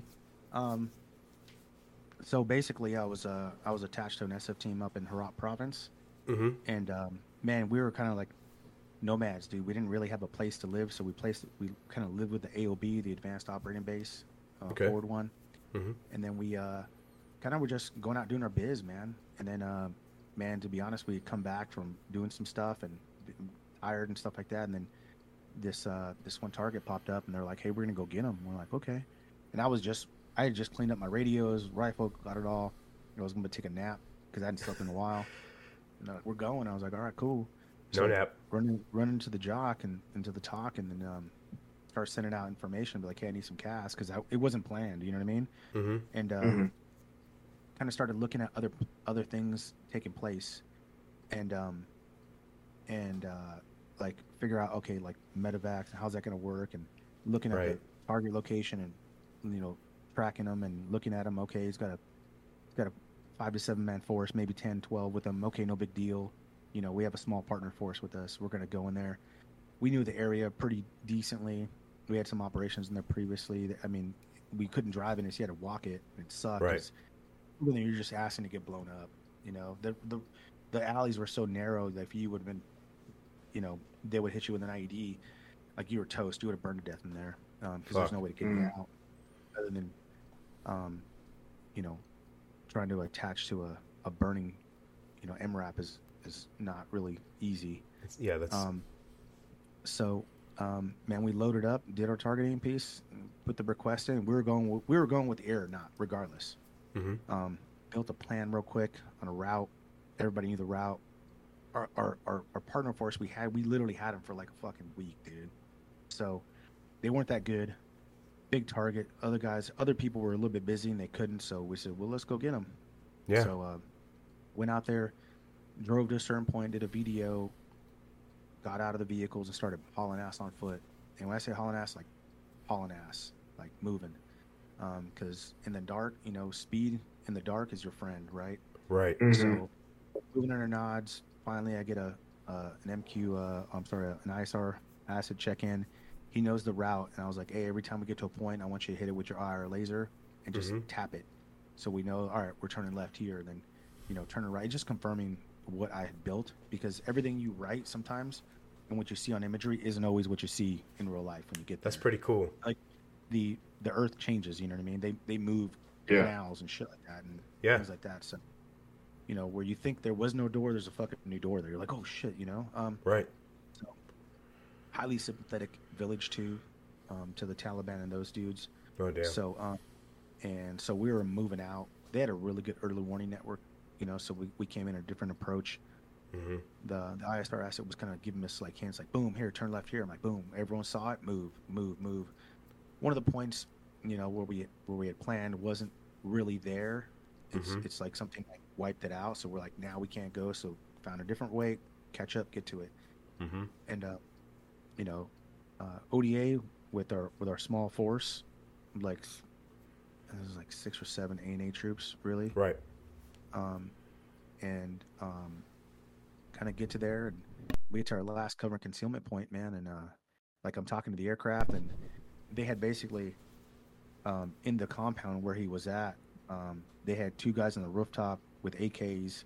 You know, they had a dog in the back, and we're like, okay, everything's still the same, nothing's changed. You know, at that point, I had some F-16s check in, and I kept them really far offset and make sure the eyes on, and kind of moving forward. And you know, the first portion of the team goes up for their little breach point and try to go in, and then, man, they went in and went hot, and next thing you know, it started shooting. But the thing was, the lighting was a little bit off, like the illumination. So, I mean, we could clearly see with our nods easily. They obviously don't have them, but they had like a really kind of, not an advantage being at the high ground like that, but 20 feet tall walls, man. Like, and you just look down, you can kind of see like shadows and shit. Right. So they're just like spraying and praying while everyone gets to run in, right? So they go in, you know, I'm with the ground force commander, we're moving, and I turn the corner, and then I'm looking down the alleyway, and then I just see somebody come out of a door with something long, and I'm like, oh, fuck. Who's got a fucking heavy machine gun, you know? Like, here we go. Shit. So I post up on this wall, not even thinking about really the 2 guys on the rooftop, because they were, at the time, I'm pretty sure they were trying to look like where everyone was at. Me and this interpreter push up next to this wall with this big cow, start laying down fire on that. Yeah. And that poor cow took some heat rounds, you know, he took some rounds, and then we got rid of that threat. And by the time I look, they're already in the house, and I'm like, in the compound, I'm like, oh shit, we gotta go. You know, so I tap my interpreter, he hauls ass, and then I come in behind him, and that's when the whizzing just like coming by. I'm like, oh, they see me. You know, like, damn. So I'm up, they see me, I'm down. Yeah, so man, I was probably like if it was like a good 40 yards to get in there. Maybe no, I take that back. Maybe like 20 yards to get there. But the speed that I ran, like the NFL would have been like, we want him right now. Combine numbers. Nobody wants to get shot in the ass. Nobody wants to get shot in the ass or back or legs or anything like that. You know what I mean? So I'm like hauling ass. And then I come right in the compound, and sure as shit, man. My ground force commander got shot in the back of the leg, real hard in the kneecap, and it kind of went down his leg, and he was kind Damn. of messed up. Shit. So, you know, listening to the calls that they're making and stuff like that, and our target had basically gone underneath and came out the other side of the other compound, right next to it. So we're like, oh shit, like they're sneaky, and that guy survived for a reason, right? Because he's sneaky. Right. Mm-hmm. So we're in the same house. Our exit point, we try to head out. Man, they bricked the shit out of that wall, and they just didn't have enough charges to blow it, really. Mm-hmm. So we're kind of stuck in the same house. The only way in is the only way out. And then That's like the worst case scenario. yeah, so we're gonna start, taking heavy effective fire from the rooftop to our east, a little bit to the southeast, and trying to my deltas that I had with me, Mike and Spence, who are awesome. Mm-hmm. We're taking care of the ground force commander. We're making comms. We're talking about what we're gonna do next and get out of there. And stacked up on a doorway, trying to just defend what we were having. We had one window that was facing south, and they're chucking like small fucking hand grenades. There's like a RPG that's coming from the southeast, just like banging shit, and the walls hitting. And I'm just like, damn. Trying to get comms, I'm talking to the birds, and they're giving me updates, and I'm trying to pass the updates, but my ground force commander is like, going into shock. Right. So I got another team sergeant telling me stuff, and he's like, "Oh, drop a bomb on there." I'm like, "Yo, we know how close we are to those dudes, dude. Like, it'll kill us all." Like, no, Right. So, trying to figure out a plan real quick, and because we didn't know if we were just gonna fight our way out or just hold what we got. Mm-hmm. And during this time, I'm talking to the ISR and everything, and they're just like, "Hey, man, we see these enemy fighters, blah blah blah." And I was asking for a count, and they were giving me a count, and we were expecting, like I said, maybe like 12 at the most, 12 to 15 at max, right? When he started talking like 22, 27, I'm like, oh shit! Wow. Like, there's way more than we thought, right? That's not good. No, and they were literally probably like, I don't know, 45 feet from us, on the other side of a wall. Holy shit. So with a Superior stairway in force. between us, you know what I mean? And I was just like, shit. Mm-hmm. So I'm passing this information, seeing where we're gonna go, and then yeah, man, at that point, like, Frag hit the closer to the doorway. The warrant officer next to me was awesome, dude. Was trying to do in the middle of a mag change, but he wanted to give a position, so I told him I got it, and I took his position while he fixed his shit, and was getting into it, and at that point I was listening, and I was looking and looking and looking, but I couldn't get a good viewpoint on them because I wanted to see them where they were at. I want to see what I'm going to target. You know what I mean? Yeah. I don't like being, eyes away. So I stepped out, took a couple shots, and then, man, I just took one in return. Fuck. Getting after it with those two dudes. And then, man, I just like fell to my knees, shooting back, and they just kind of like fell. And then, man, I was just trying to breathe, and like time stopped for me. Like, I was just like, dude, what just happened? And then, trying to get some words out, but it's just like blood just coming out my mouth, and I'm like, Damn, what the shit is on my nose, and I'm like, fuck, dude, like, damn it. So, and I blame myself for that, like, fuck, but Wow. yeah, I look back, I reach back, yell for my buddy Mike, and Mike comes and grabs me and drags me in and keeps me right next to the doorway, and he starts going to work. And then at that point, my lung had already collapsed, and it started like, essentially strangling me. Jesus. And I couldn't breathe, and I was telling him, and he wanted to take my kit off. I'm like, I can't take my kit off because I was pointing at my ears. I'm like, I got to hear what's going on, and I'm listening to the chatter. The Vipers are talking to me. They can't get comms. I can't talk. I'm trying to talk, and just blood over and over, and I'm like, dude. Holy cow. So he just opens the side of my cummerbund of my kit, and then just finds my exit wound, but he knows I can't breathe, so he hits me with a needle decompression. And then, yeah, man, like, after that, like, I was just like, oh, fuck, I can fucking breathe. Wow. And I was listening because there was some other stuff going on, so I told him I'm back up on the net.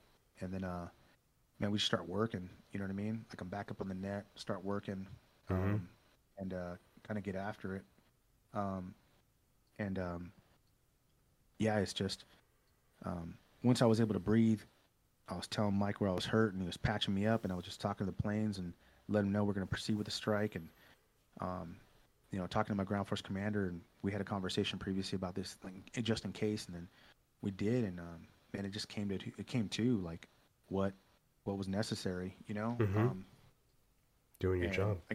I gave him the, because he's like, what are our options, and at that point we only had um, F-16s with bombs, guns, Mm-hmm. ISR with some Hellfires, and I was like, we can go for that, but we got to do the rules of engagement still, and I got to do show of force. So we did 2 show of force for flares, Mm. and then the Vipers ran out of gas, and I was like, damn. But some A-10s checked in, and Wow. talked to those guys, and let them know what was going on, how we're gonna execute, and then basically just you know recommended a high angle strafe with 30 Mike guns, and um, the ground force commander, his name is Ryan, and man, I, you know, people give cred, right? They give cred to like, to a JTAC or someone like myself, that was in Right. the position doing what we had to do. But at the end of the day, that ground force commander, everything falls on him. It's Mm-hmm. his Yeah. responsibility.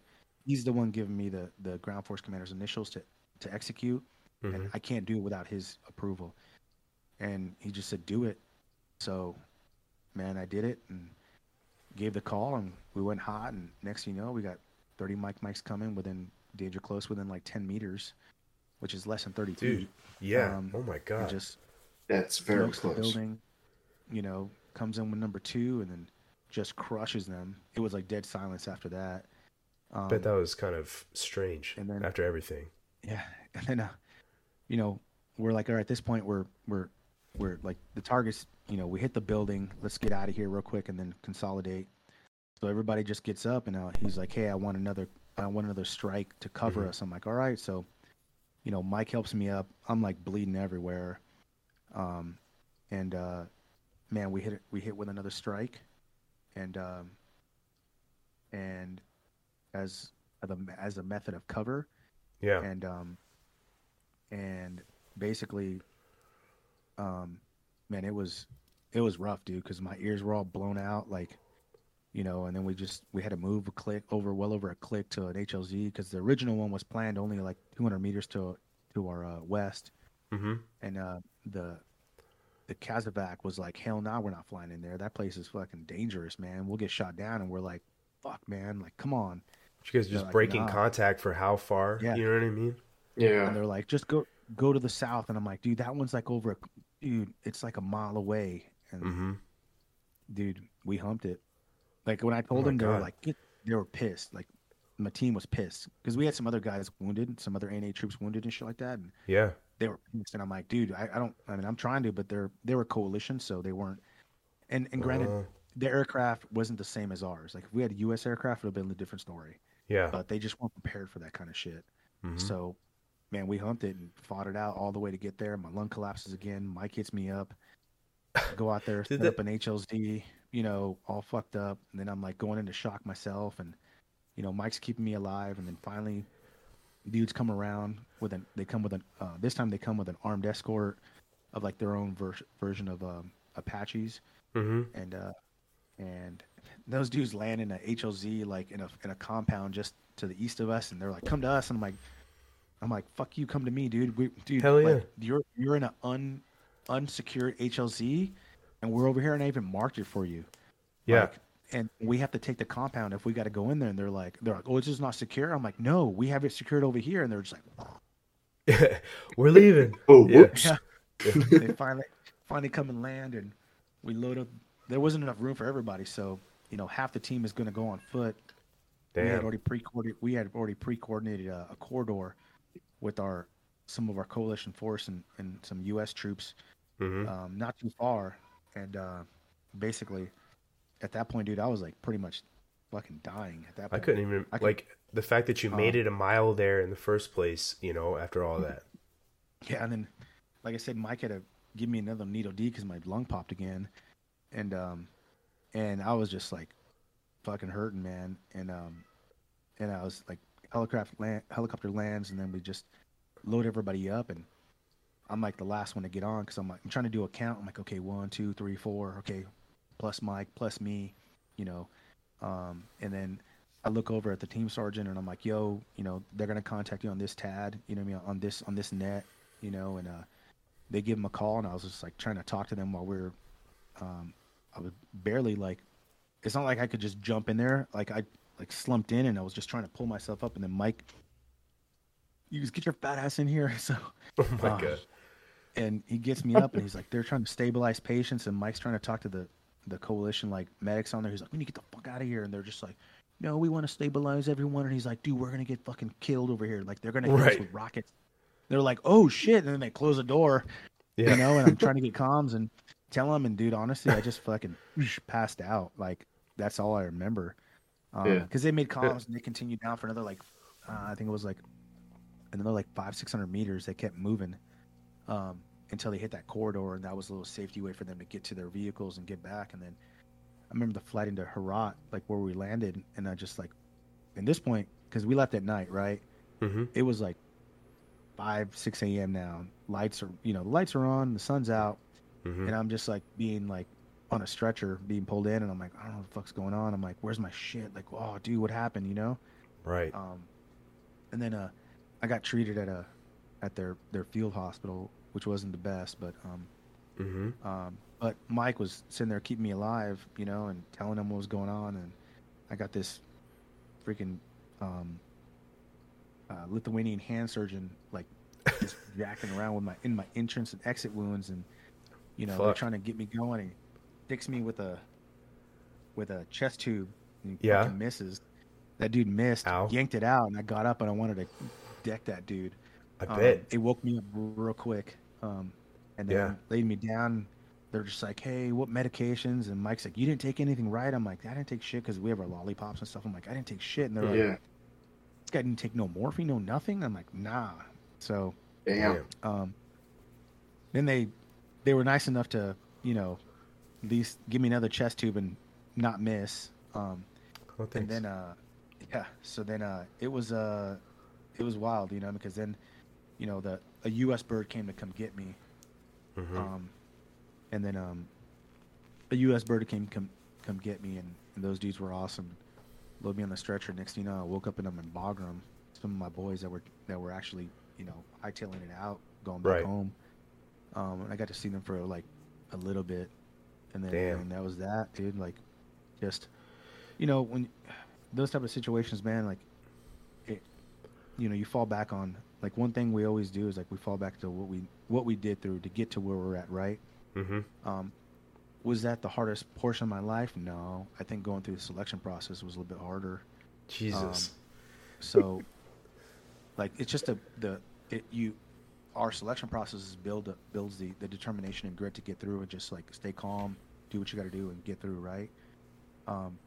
So when the moment arises, you can rise to the occasion and get shit done. That's really what comes down to it. You know what I mean? Yeah. And that's how it ends up. You know, it works out that way.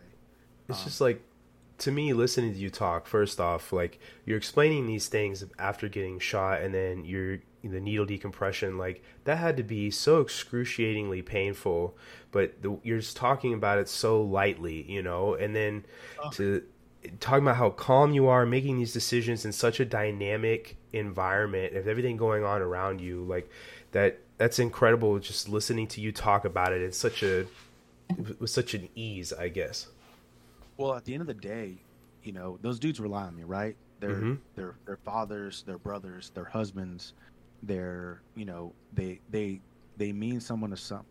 They're of importance to somebody. And guys in our position, like, this is what we do. Like, we're not going to let anyone down. Like, I'm not going to be a burden to them. They're not going to drag my ass out with all my kit and everything and get me out of there. Like, I just become a burden. So, like, nah, I don't. No thanks, right?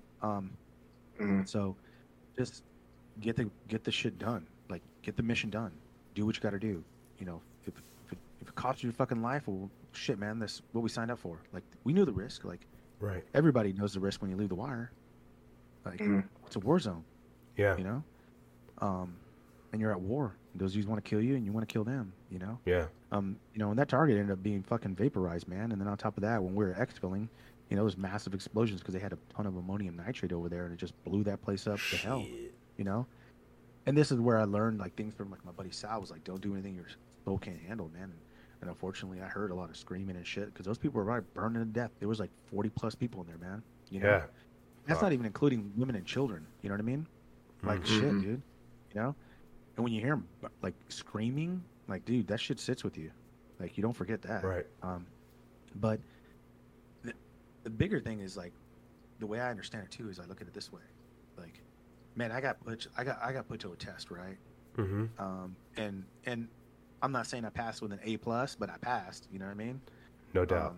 Shit, doctors go to school and they're at the bottom of their class, but they're still doctors. That's true. Right? They call those captain. Captain. So, but what America? I wish we could, man, but we just can't. But within the community, we have other controllers that are doing fucking great work, man. Yeah. We have guys that are known as SMUs just kicking ass, and they were doing it on the daily too, man. You know what I mean? So the credit isn't like, it's not like I ever did this shit for me. You know what I mean? I did it for every other fucking service member out there, for my own teammates, the ones that we lost. I did it for the fucking revenge. You know what I mean? Right. Because we should, a good NCO friend of mine told me one time too, and he's a pipe hitter. Even now to this day, he's a pipe hitter. His name is Mule. We call him Mule. And he was always saying, man, fucking never forgive and never forget. And every time you went, it was never forgive and never forget against our enemies, because they took something from us that we loved, and there's no forgiveness for that. So you just fucking pound them, right? Yeah.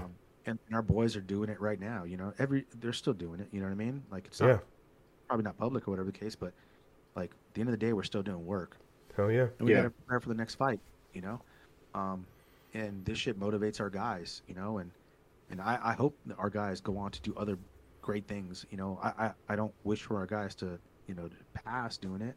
Of course, there is a price to pay. Like this shit, there's a price to pay. I'm blessed that I have, I am in the company of fucking heroes, man. That are out there. Yes. I see them every day. I know a lot of them. My own buddies that went on to other units to go do great things. Those dudes are, the Army and Navy have their great entities and their own units and shit like that do stuff. But the Air Force has some phenomenal fucking heroes, without a doubt. And every day is what they do. So, and I give them credit. They deserve it. So one of the things that obviously like checking up and reading about you, because there's a lot about you out there. But one of the pilots of the A-10s that day said he had no idea that you were wounded until like the third strafe that he went by.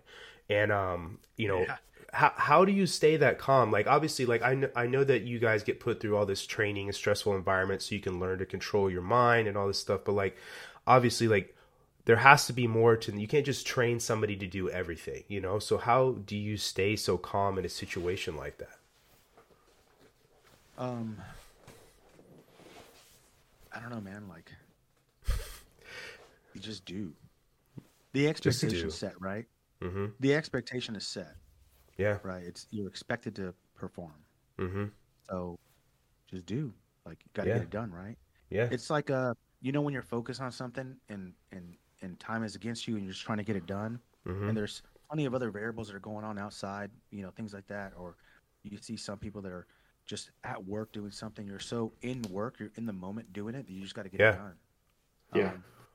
And it does you no good to be like yelling and screaming, you know what I mean? So if you're calm, cool, collective, you just get it done.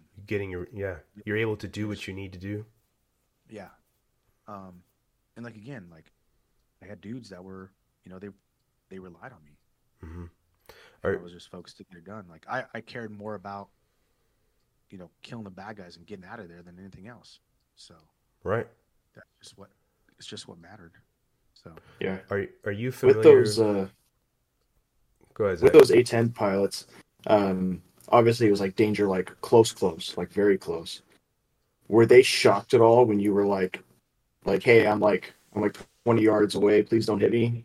or did they like fight you on it at all, or No, were they calm and collected as well, like just they were ready to go? they were super calm and collected because they knew what was going on. Um, Yeah. um, and they how do I say this? So, like I give a ton of credit to those guys, right? Um, because at the end of the day, those two pilots, you know, this is my own personal opinion, right? We have great fighter pilots in the Air Force, but I couldn't have asked for a better, set of guys to come support me and support Mm-hmm. our team. And those guys are the best fighter pilots in the fucking world, straight up. You know what I Right. mean? No doubt. Um, and uh, they just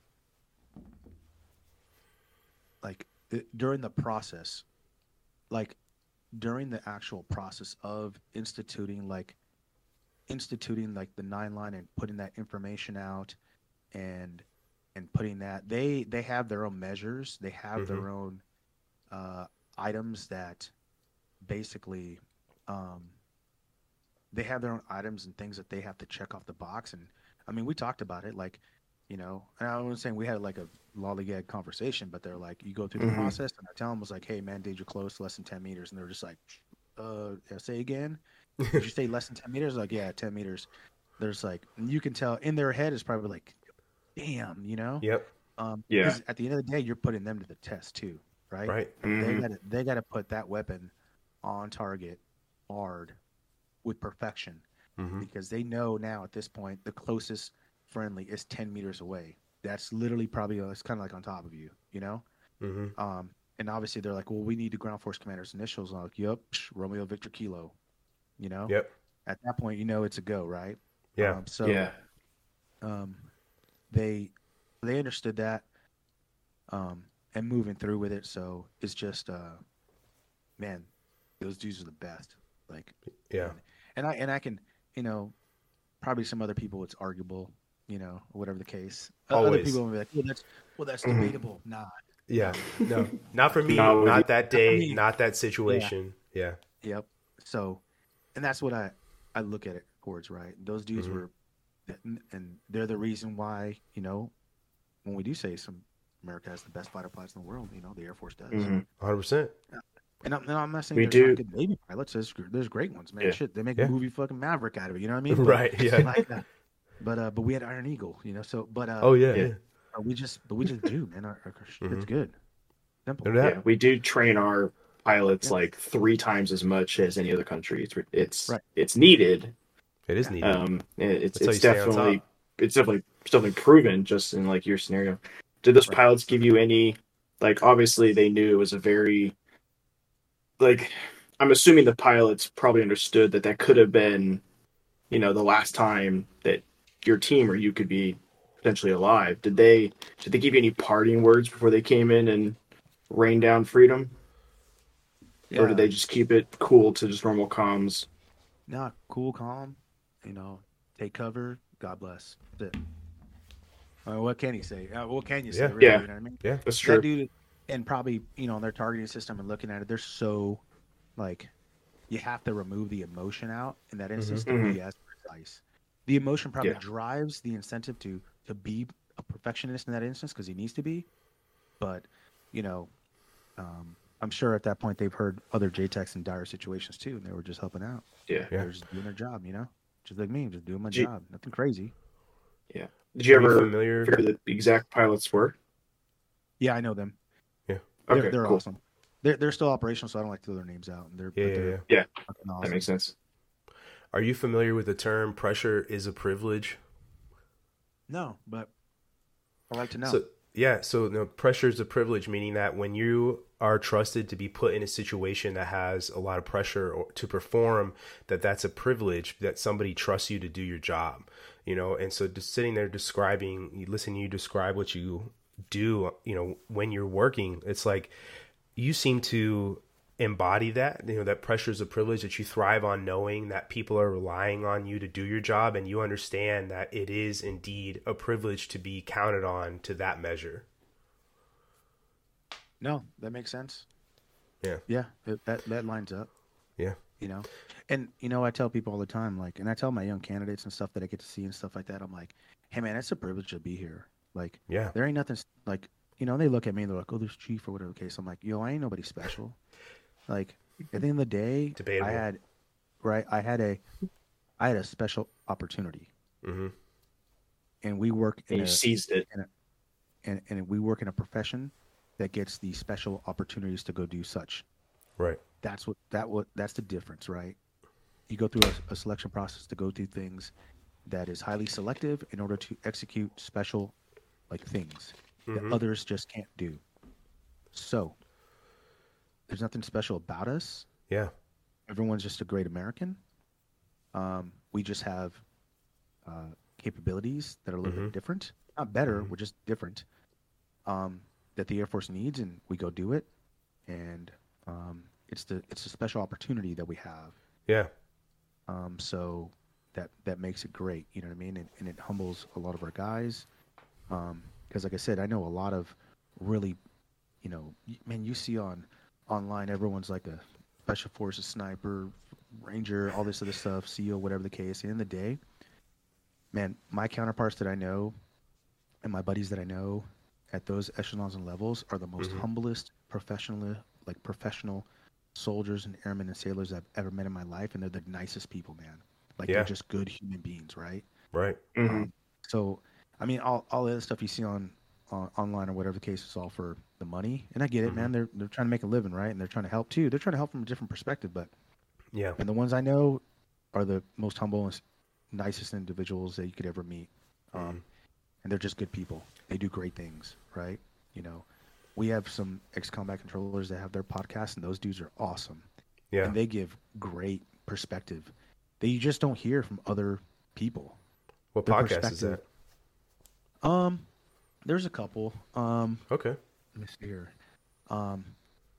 One's a good shout out to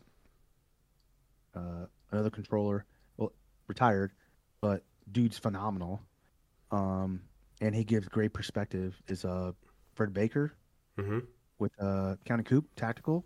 Okay. Like, just listen to his perspectives on certain things. The dude's honest, straightforward. He gives you a good perspective, and that guy has grand experience. You know what I mean? There's other great dudes that are out there. I mean, we had a controller that went to become an MMA fighter. Yeah. Like, you hear that guy online? That guy's awesome. Young kid, great. Right? I've seen him. Yeah, Connor Matthews, and dude's awesome, right? I mean, look at Peach. Yeah. Jared Peacher's awesome dude. You know what I mean? Super humble. All those guys. Yeah. Funny guy. Happens to be like 5'2", but I mean, other than that, he's great. Right. But I mean, he taught me a lot. Yeah. They're out there. You know what I mean? And do great things, man. Their perspective is different. Our perspective is different because of our experiences and who we have to work with. Because we got to work with everybody.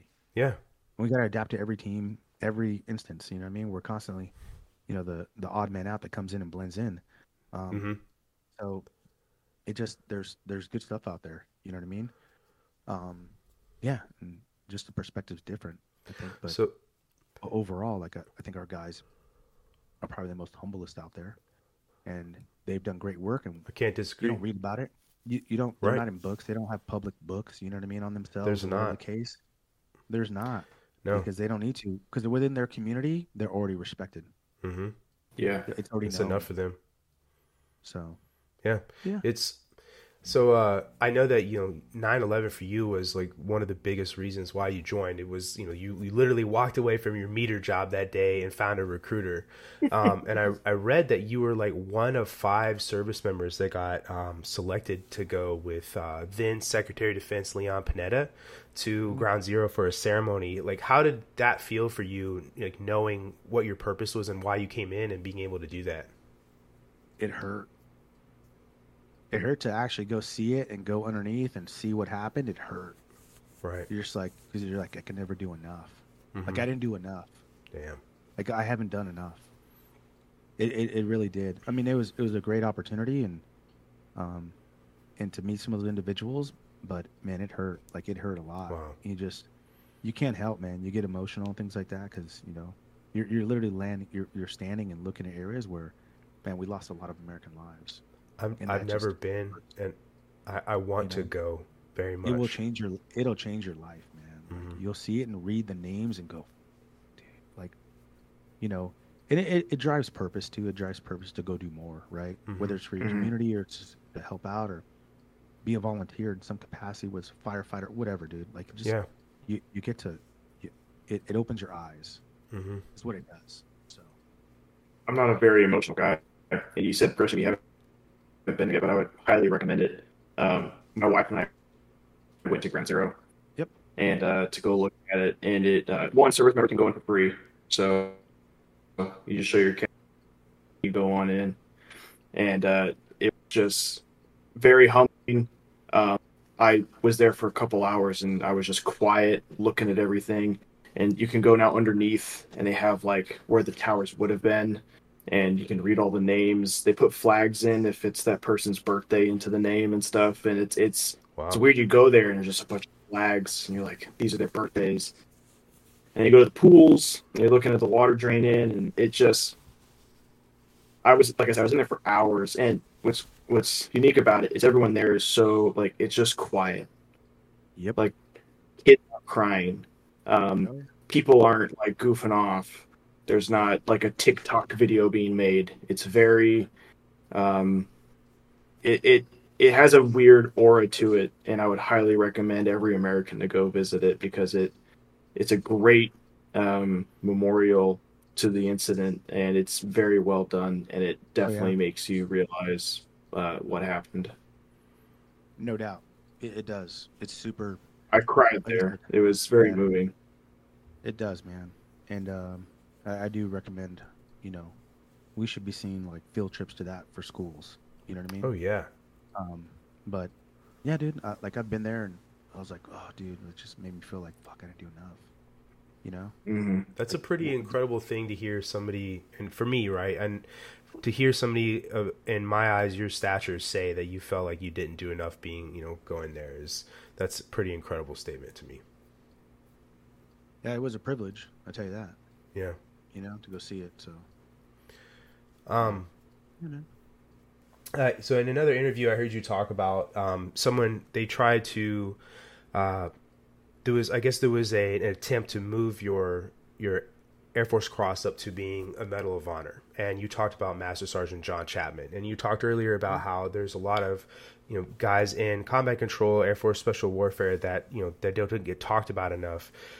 I feel like was really important that he's got the recognition that he deserved after so long. So to hear you say that, and then talk about how you're wearing the Air Force Cross, that award on your chest for all other special operators out there, this pretty amazing thing to say. Well, I look at it this way. So, man, when I was up there, when I got asked that question, I wasn't actually even. It wasn't even. It had nothing to do with what we were talking about. Mm-hmm. So just reporters and they ask questions and that's Mm-hmm. whatever. They just want to know, and they were just like, hey, how do what do you feel about it? I'm like, well, in all honesty, I really don't care. Like, it's not about me. Um, I mean, we're just happy that, you know, guys like him got the recognition he deserved because he really Right. did. You Right. know, if you really look at the data, you look at the film, you look at all the proof, like he finally got, we gave him the recognition he deserved, right? Mm-hmm. And we still haven't done it enough for, in my opinion, for our other guys that are out there doing it. Um, Yeah. um, and it just, you know, I, when you come down to it, I look at it this way. Like it was more of a privilege to serve than it Mm-hmm. was to, to, um, to even survive in some instances because, you know, y- those opportunities don't come along when you're forced to make decisions and forced to do things like that in dire circumstances. Mm-hmm. You know, it goes down in history, right? And it's written. Mm-hmm. Um, and then at the end of the day, um, it proves that our process works, right? It I proves like that that. it proves that our training works. It proves Mm-hmm. that our system works. And at the end of the day, it proves that our men that are out there doing it, um, you know, we hold the line and we hold it well. you know, regardless of where we are. So, um, you know, I wish if I had a magic wand or, you know, whatever the case, I would get all the guys that really, you know, did some amazing things and get them the recognition they deserve. Now, and the thing is, they don't want it. That's the thing too. They don't want it. They don't Yeah. care. You know, they just want to. They want to go back again and do it again. You know what I Yeah. mean? Because from a different perspective, like, yeah, that, you know, they didn't get the recognition they deserve, or their awards weren't, you know, probably at the level it should have been. And that's because the process looks at it and it's like, oh well, that's your guys' job. I'm like, no, no, no. There's criteria to meet those awards. These guys met it, and then Yeah. other people, and when I say other people, other AFSCs, other, whether it's GEOs or whatever, look at other civilians, look at them. Well, they're expected to do this. I'm like, I hate that. no one expects them to go kamikaze themselves, man. You know what I Right. mean? And that's only from people that just don't know. Yeah. So that's why I wish we could go back and continue looking at him and giving them, because, you know, if they found more data or whatever the case, like, there it is. Give them the credit they deserve, man. You know? Yeah. You know, it don't even have to be, here's the big thing. It don't even have to be public. Like, do closed ceremonies. Sure. 'Cause it's not you know what, too, at the end of the day, about their kids, their Yeah. family, Right. you know? And the service, right? Right. So, you know, look Do at right special by warfare, them. like Air Force Special Tactics 24 South, stuff like that. Most valorous units since Vietnam. Like, both Wow. most valorous wings since Vietnam. Wow. Nobody has done what the 24 South has done in collaboration with all its entities, you know? Nobody. And you can't take it away. And in some instances, a lot of those guys got cut short, you know? Can't I feel like imagine if they did the right. No, I feel like the Air Force is really bad in general about awards and recognition, but especially some of those higher level awards. And I hate that phrase of like, oh, that's just their job. You know, that's such BS to say something like that to somebody, because it isn't, you know, like you said before, you understand the risk when you go outside the wire, you understand that you're at war, but like, it's not your job just to go and put yourself in those situations and endure some of the things you endure. It's not just your job. That's Right. so nearsighted to say, but Yeah. That's a very annoying thing too. Like I've experienced that in my own career. Like I'm a recruiter now, and last summer I had like an old man. I was just waiting for a package. I was in uniform waiting for a package at the post office. Had an old dude have a seizure. I just caught him, helped him out. Paramedics came up, and then they actually did all the work. I just kind of just held him there for like 15 minutes, and then I got my package and I left. Well, I didn't tell anyone about it. I'm private security forces, so I didn't think to like, oh, I'm going to tell someone about this, get my medal or whatever. My supervisor read it like in the newspaper and then put me in for my medal, and I got an achievement medal for it just the other, like a month ago. Finally went through. But Oh, I congratulations. know, thanks. But I know, had I still been in like a security forces member and that same thing happened, there would have been no recognition. There would have been nothing. And it'd be like, well, yeah, you're a cop. Like that's your job. Like you should have done that. So it is I've heard interesting. that so many It's very times from frustrating. cop leadership, man. It's ridiculous. Yeah, But Yeah. So because I've done way more in my career off duty when I was a cop. You know, like being first on scene to like a large vehicle accident, or like helping someone with something else while off duty. And I would tell my leadership, and they'd be like, "Good job, Smith. That's what you're supposed to do. Well, come back. We'll see you at your next shift." And it's like, "Oh, thanks." yeah. And it is very frustrating. so Yeah, one of the man. things, another thing I got told to ask you about is your BJJ journey, Brazilian Jiu Jitsu, and how Oh, dude. yeah, apparently it's got gets a little rougher the older you get. Apparently, It does. You get more beat up, and then Yeah. everybody wants to come at you, and then you're just like, dude, I just want to learn. I'm not here to break my neck. I just want to yeah, have a good time and learn something, man. It's just, and that's a rough one. That's always up and down, man. Switching from like standard gi to no gi and figuring it all out, and it's just fun. It's more of a hobby and helps out, like with the passion of understanding certain things, gives you patience and things like that that you learn differently. Because we're not out there in the fight anymore, right? And it's just not. I'm not saying it replaces it. What I'm saying is that like it helps me bring patience and calmness, like to certain things. Because I'll be in a really bad spot, and I'll be like, okay, I'm kind of screwed right now. All right, well, I'll just wait out a little bit of this, Yeah. do this, get an inch here, get another inch. Okay, now I got a little more leverage. Okay, now I can do this. Now I can Yeah. move that, Yeah. and then just slowly get to a better position, right? And I would say it does kind of help with the grit because sometimes you just get grinded out, dude. 'Cause some dudes are Right. heavy and sharp bones, and they're just jabbing you, and like, Right. like okay, here we go, and Yeah. it just builds, I would say, resilience in some Mm-hmm. instances. You just tolerate the pain. Yeah. It's gonna end eventually. Perseverance. Yeah. And the better I work and more patience and use my technique, and I'll get out of it and go, okay, Mm-hmm. cool. I'm in a How better long have you spot done now. I that? can maneuver. Yeah, about 4 or 5 years. Okay. So, you know, but not great at it, but get Hey better man, you're doing every it day. though. You should try to learn one day. Every time you just try to learn one thing, Right. and just get better at it. A little better. Yeah. So really, Zach, I don't know about you, but the last question I have for you, Rob, is if you could say something to young Rob, that brand new A1C showing up to your first unit now, as the position that you are right now, what would it be you would tell your younger self?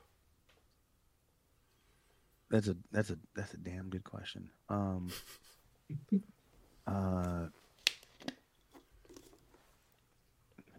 don't marry that stripper. I'm just kidding.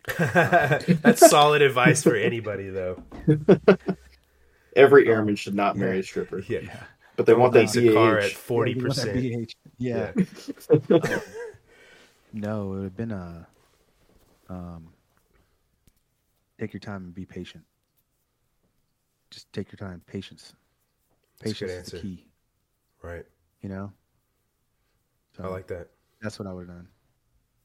Good to know. So I have a follow up to that. So you said you take your time, be patient.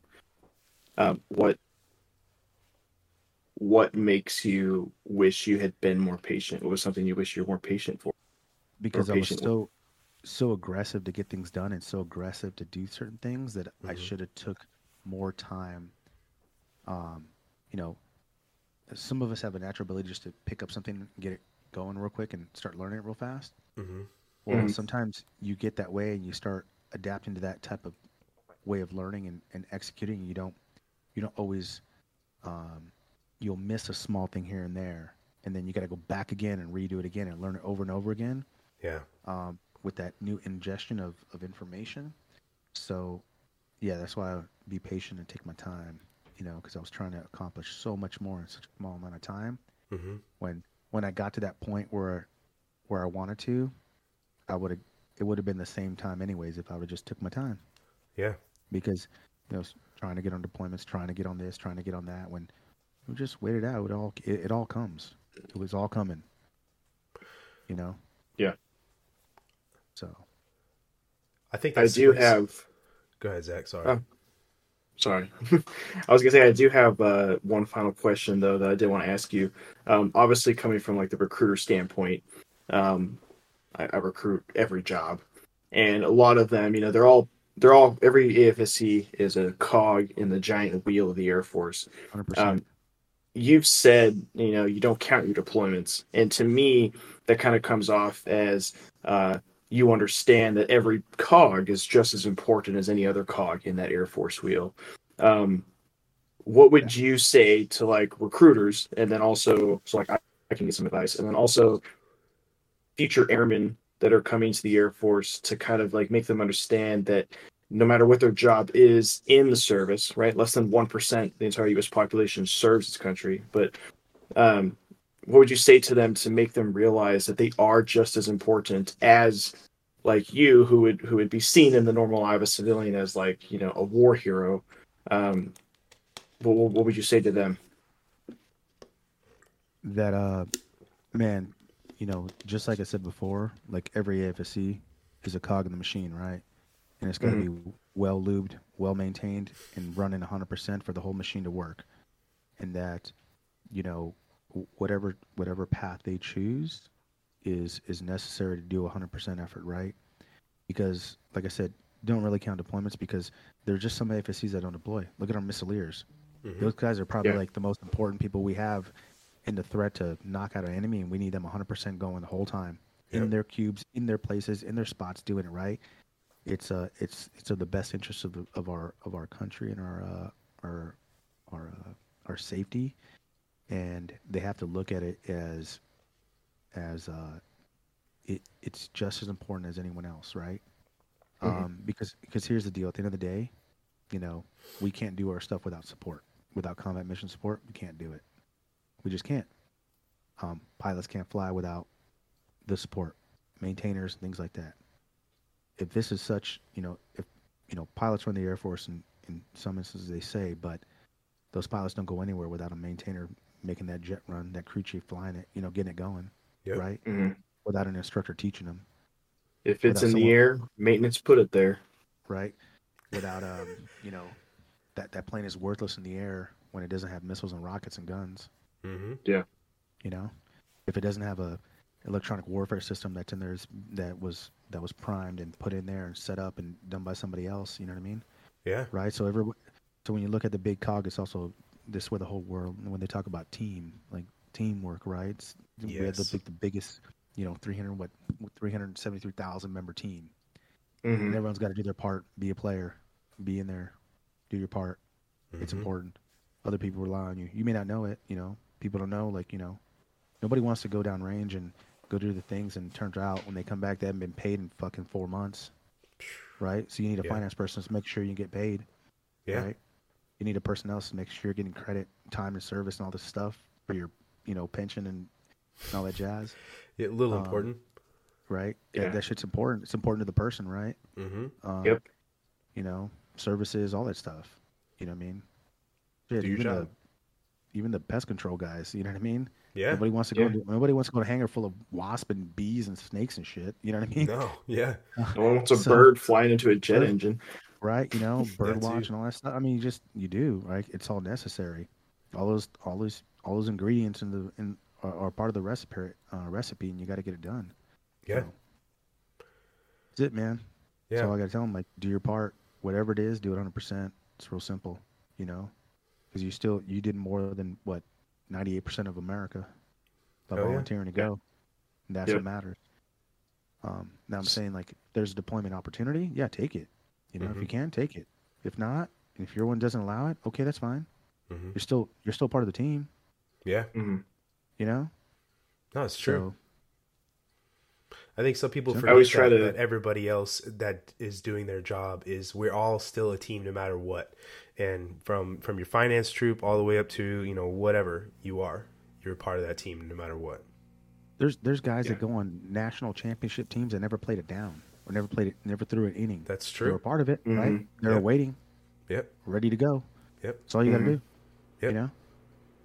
It's a very good point. I used to say to a lot of my airmen when I was in security forces, and I still say it today to some of the people who are joining the Air Force. Zachary might not like what he's doing or might not be 100% in, but Tech Sergeant Smith's going to give it his all every single time he puts on that uniform, and he's going to do it to the his ability every single time. Whether Zach likes it or not, Tech Sergeant Smith's going to give the Air Force 100% every single time. Yep, that's why we pay you. Yeah.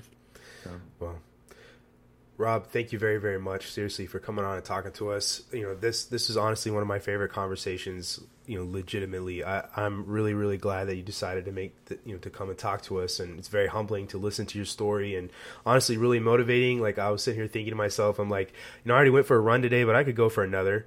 Just fucking get after it, because I know that my squidgy edges, need it. So. But yeah, man, talking to you is amazing. You are a super humble and motivating person. No matter, I know you're humble. Don't like to say that, but you really are. You're an amazing person, and I'm really glad that we got to talk to you today. I appreciate it, man. I appreciate you guys' time. It's been great. Yeah. Yeah, we'll give a shout out to, if you don't mind. No, go for it. One's Ready, Safe House Media. Absolutely. Check them out. They do great stuff. Especially if you want to join Air Force Special Warfare. One's Ready podcast, the best one out there. Yep. Gives you the best information. Go through all their stuff. Yeah, man. You get a chance, check out Aaron Loves America. Man, that's just a good American. Knows the Constitution better than anyone else, than anyone I know, which is a shame because I should know more than him. But now, now it's that competition. I'm gonna start reading and doing more, right? Yeah, get we love it, right? Yeah, I know, right? I love having Aaron on, man. We've had him on twice. He's an awesome guy. Yeah, you should really get his Trent Trent Siegmiller. He said that. Trent's we call a beautiful mind. Yeah. Dude's super smart. Okay. Understands so much. I'm gonna ask great him. perspective. Yeah, man. So I appreciate you guys, man. He's dead. Yeah. Tell your pops say hello. That dude's Okay, awesome. I will. For sure. Yeah. Thank you. Tell him, for real, man. He was a good dude to me and taught me a lot, and I appreciate him. All right. That's why I will. value support. You know, Mhm. these guys like him. I will 100% tell him that, and I know it'll make his day because I have heard about you so many times before even like talking to you. So, but yeah, absolutely. So we'll conclude this episode again. Rob, thank you very, very much for coming on. Fire fans, please head over to our socials. You can find our in our bio, our link tree. You can go Instagram. We now have a TikTok. Just want to say, Facebook. YouTube, Spotify, Apple Podcasts. Please go on there. Please subscribe. It means the world to us. It helps our visibility. Leave us a comment. It helps boost our visibility. And then leave us that 5-star rating. We really appreciate it. All right, Fire fans, you guys have a good night. We're out.